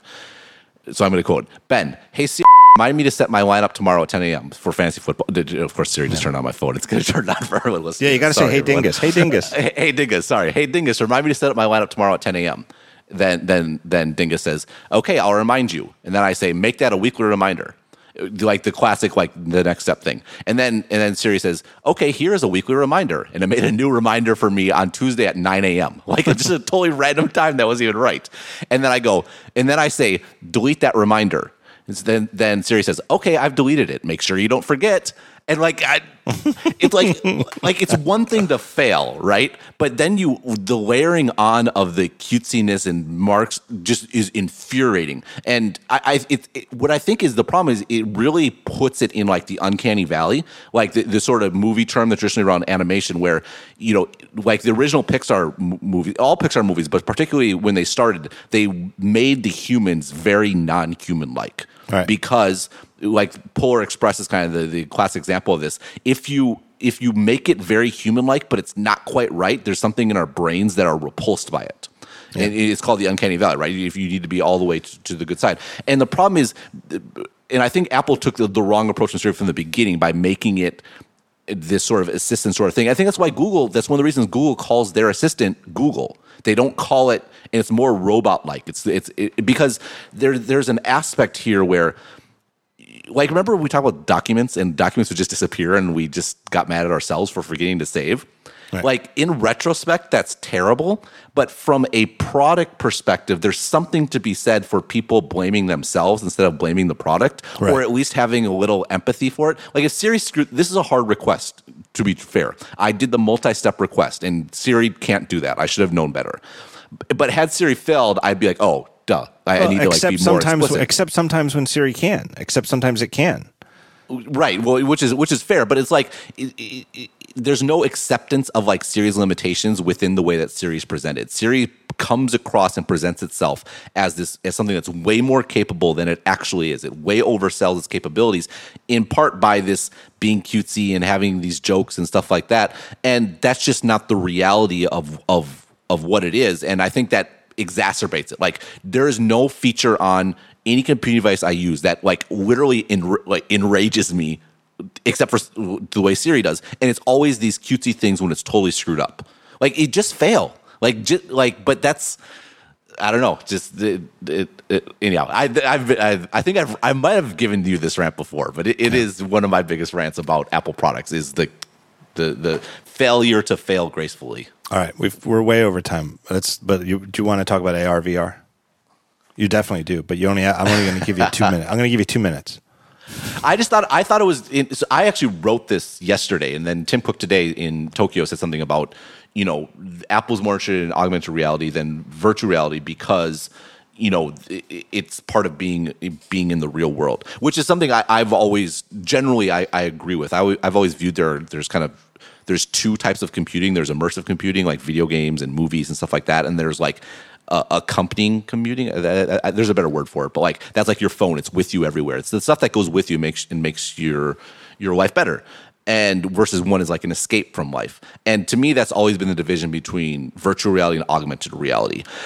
And it was so interesting. And I always go back one of the best Steve Jobs quotes. There's a lot of them, obviously, but the computer is a bicycle for the mind, right? That is very much in this augmented sort of approach where the goal of a computer, and this is something that's very, I think, core to Apple, is to make you better, to enhance the experience, to make you more productive. And I think it's one of the reasons why Apple's never really had the gaming gene in them. They've never really been about escapism. Obviously, the iPhone's become dominant in gaming, but that's almost like an accident of history. Apple's thinking's always been this direction. And the reason I wrote about this yesterday, I wrote about that quote when Facebook bought Oculus a year and a half ago or 2.5 years ago, whenever it was. And there was just the Oculus keynote last week. And in the keynote, I just found it really disquieting because Mark Zuckerberg went on this big thing about, I'm an engineer, want to make the world better, we can make everything better, blah, blah, blah. And he's talking about these immersive VR experiences. And it felt like an attempt, we're going to create a new reality because the current one isn't great. And leaving aside the fact that the current one isn't great, arguably because Facebook is so busy creating everyone's individual reality that once we're all in the same place, we have it all kind of explodes. It's just such a fundamentally different way of thinking about computing than the Apple one. And it's going to be fascinating to see how that plays out. Of course, there's we're going to go from VR to AR, but it's a different way of thinking about computers, thinking about computing, the way the world works. I, for one, am certainly on the Apple approach, but it's going to be fascinating to see how it actually plays out, over the next several years. You made my point exactly, which is that, of course, Apple's more interested in AR versus VR because it's the same reason that they've never been a powerhouse in gaming. Exactly. And VR is obviously PlayStation VR is shipping. It's going to be a big deal for gaming. It's sitting at my house in Wisconsin, actually. Is it really? Wow. It just got delivered yesterday. It might be coming down the chimney at Christmas here. Hopefully Jonas better not listen to the podcast. No, he definitely doesn't listen to the podcast. Well, he doesn't believe in Santa, so it's it's already in negotiations. He's missing out all over the place. Yeah. And there might be other applications for it as well, but gaming is obvious. It's not. I don't even think it's a question that it's going to be a factor in gaming henceforth. AR is much more of an Apple-like technology. I find it interesting that Tim Cook is opening his mouth about it, though. It's a very un-Apple-like thing to comment on it in general, But Tim Cook's always been a little bit more open about Steve Jobs about stuff like that, like the whole thing where at the one conference, the Walt Mossberg Kara Swisher conference where he said that the wrist is an interesting opportunity on wearables. Right. Yeah. Like 2 years before the Apple Watch. Meanwhile, Steve Jobs is ridiculing video on iPods. Exactly. Right. The product already existed. Right. Steve Jobs would have been like, nobody wears watches anymore. Yeah. Like up till 2 days before they announced the Apple Watch. He would have said, watch is the stupidest thing I've ever heard. Nobody wears a watch anymore. So the other thing that's interesting, and we don't have time to talk about it, but I think the Snapchat spectacles are absolutely fascinating. One of the most interesting new products in a while. Is that the Snapchat thing you wanted to talk about? Yeah, and the reason it's so interesting is one of the many reasons why Google Glass went wrong is it was like a novelty item. Right? Like, yes, it's like, why would you wear them? So they packed, it's like the Apple Watch in some respects. They packed on a video camera and a speaker and all this sorts of stuff. And it's like, well, hey, then what's the point? There was a store on Android, but it wasn't really connected to your phone. It wasn't integrated. It was just this contraption for a lot of money you put in your head, and then what? You look like an idiot. What's so fascinating about the didn't even get a good AR display. Yeah, no, the whole thing was terrible. It's not that, so the spectacles come out, like, oh, Google Glass was a terrible idea. Why isn't it better? Well, the reason to do better is there's an obvious use case. Like Snapchat already exists. You already have people following you. You already have the stories. You already have the memories thing where this video can go. You already have this idea of 10-second video, and this is just an easier way to do it. And it's like they created the need for this product, and now this product is coming in to fill the need. Again, need may be overstating it, but there's an obvious place where these fit. And that's such a powerful thing when it comes to creating sort of a new category. But then once you have them once you own them, once they're there, then you can start building out all the other stuff. Like you can do the display stuff, you can do the speaker stuff. And thanks to Gruber's Law, that's going to get more and more viable over time. And it's really fascinating because the hardest thing is like, why do you wear the watch? Why do you wear the AirPods? The AirPods are more like the spectacles in this. Why do you wear the AirPods? Well, the iPhone 7 doesn't have a headphone jack anymore, and you need wireless headphones. Like the reality is the potential of the AirPods is amazing. Like we're getting to computers in your ears, and the potential that's unbelievable for all the things we talked about. But you have to to use the term like cross the chasm. You have to have a reason for them to exist, and there's an obvious reason for AirPods to exist. And now they have the foothold, and they can expand that. Same thing with the spectacles when it comes to things like augmented reality. Like that will arguably be one of Apple's biggest competitors in the very long run because they have a way to get on your face, and that's the hardest challenge for any sort of wearable. I will just add that Gruber's Law isn't just Moore's Law, because some aspects of things that were slow and have gotten faster don't really have to do anything to do with getting more transistors onto a CPU. I know. I mean, I'm giving you a hard time. I know, but I just want to defend myself that it's anything you can think of that's slow, like wireless networking. Well, wireless networking got a lot faster. It had nothing to. I don't really think that's related to Moore's Law. It's just a general. It's even more obvious. Yeah. No. I think the thing about Snapchat, that the glasses or whatever they call them, the goggles, whatever the hell they are, it's an honest product, and they clearly have a very. I don't want them. I don't really understand Snapchat. I don't want them, but at least it to me is a very honest product, meaning it's whoever designed it and whoever's pitching it gets it. Whereas the thing with Google Glass that made it such a joke is that it was so pretentious, and they thought it was so goddamn serious, and it was like technology for technology's sake. It was such an emperor has no clothes situation where it's like, you got to be kidding me. That thing is a joke, and you're treating it like it's the next big step or first step in a new direction. Whereas the Snapchat thing, what they're saying about it, it seems to me exactly what it is. They're describing it as a toy. It's fun. It's not supposed to be serious. This isn't, it's just a thing to have fun with. And that's exactly what it looks like. And it's exactly how it's priced. Isn't it like $100 or something like that? Yeah, 130, I think. And, right. and that's the best way to launch a new category is as a toy. Like, and the iPhone, what was the ridicule about the iPhone from Microsoft and RIM? Oh, it's nice, but when people want to actually do work, right, they're going to use our products, and it's so it's a compelling space. You're right. Apple's forwardness about it is interesting, but it's certainly one that's going to be very interesting to watch. I don't get why he's opening his mouth out about it, but worked for a watch, I guess. I don't know. Yeah, I mean, I think that there's I would imagine there's stock issues or stock price considerations. It's all to have the new shiny out there is beneficial. I don't know. And I guess maybe they've resigned themselves that anything hardware related is going to leak anyway. So my thought was maybe, if it's true that the car thing is really downsized or set back or something like that, need a plan B. It's going to be AR. No, of course Apple's looking into AR. I don't have anything else. That's the bottom of my copious notes. Maybe these keeping these notes is a problem because now the show ran long. Well, no, I think we had like multiple digressions and general meandering talk for the first like 2 hours, and then in like 35 minutes we covered like multiple shows worth of material. Oh my So God, we maybe didn't even it's good get for us. we didn't even get to the fact that my beloved Dallas Cowboys are playing your beloved Green Bay Packers this weekend in Lambeau, right? At Lambeau Field. That's an away game. Yes, the House of Des Bryant Horrors, which I think he will be back. I think he is going to be back. I think he is set to be back. And I think I think Vegas has the line at Green Bay by 4. So here's the question: If Tony Romo comes back, who do you want to be the starting quarterback? I want Tony Romo to be back. I feel like he deserves it. But I feel like he's back and he's on a short leash. Yeah. Well, I mean, the issue great. is The problem has never been that he's bad when he's healthy. It's the problem is he's broken down.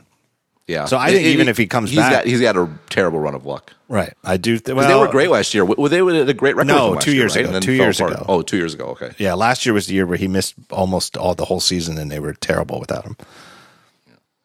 So I think it would be, but perhaps I think we will do you a favor this week and expose Prescott. So it is possible easier to insert Romo back in. That's actually true. Where it would actually solve like a bad outing by Prescott in Lambeau would actually ease the political pressure there. The thing I keep thinking about is the Tom Brady, Drew Bledsoe back. Yeah. Oh God, it was like 40 years ago. It feels like, but Drew Bledsoe was like the second highest rated passer in the AFC at the time and got injured, and a no-name quarterback out of Michigan named Tom Brady, who was picked in like the 873rd round of the draft, came in and won 8 straight games, and Drew Bledsoe never took a snap again.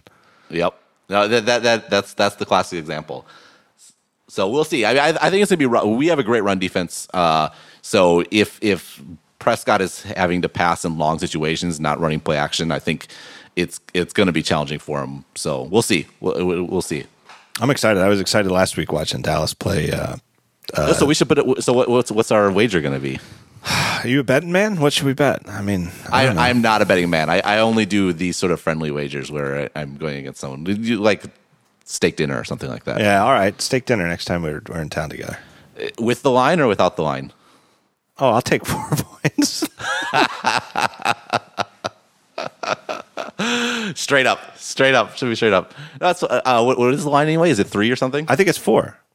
4. So we're favored by 1 point, basically. Yeah, basically. Like on the neutral field, it would be 1 point, which to me is a little maybe Vegas is starting to get Dallas fever. Seems to me like 1 point on a neutral field is a little optimistic for Dallas. Yeah, well, the problem is Green Bay is, especially the last couple of years, giving up a lot of backdoor covers. So I think that's probably part of it as well. We'll jump out and then like Detroit, if like we were up like 28-0 or 31-0 or something, ended up being 31-28. Well, the thing to me is that Aaron Rodgers is in that class of quarterbacks where I would rather be down. I'd rather be down 2 or 3 points, maybe even 4 points, and have Aaron Rodgers have the ball and 2 minutes on the clock than have the lead and the other way around. Yeah. Right. And to me, that's worth 3 or 4 points. Like, so to me, you get 3 points for being at home and you get 3 or 4 points for having a quarterback who with 2 minutes to go in the game, you'd rather just have the other team score and get the ball back because you'd rather have the ball than let them run it down to 0. You know what I mean? I do. Well, okay. I'll give you the points. All right. I'm feeling confident. Deal. Handshake. Virtual. In virtual reality. All right. Thank you for being on the show, Ben. Everybody can get more Ben Thompson at the excellent stratechery.com. Everybody, if you're not a subscriber to Stratechery, you're I don't know what you're doing with your money, but you'd be better off subscribing to Stratechery. And after all, I have a steak dinner to buy. Yeah, actually, he's got a steak dinner to buy. And then your podcast is Exponent FM with your co-host, whose name I forget. James Allworth. Yep. James Allworth. Exponent.fm. So if you like hearing his voice, you can get more of his voice before he's on the talk show again. I was hoping you're going to pull a dulcet tones. The dulcet tones. You do have dulcet tones. It's also good having you on the show when you're not drunk. I am usually not drunk. No, for the record. I think I don't think there's much difference really.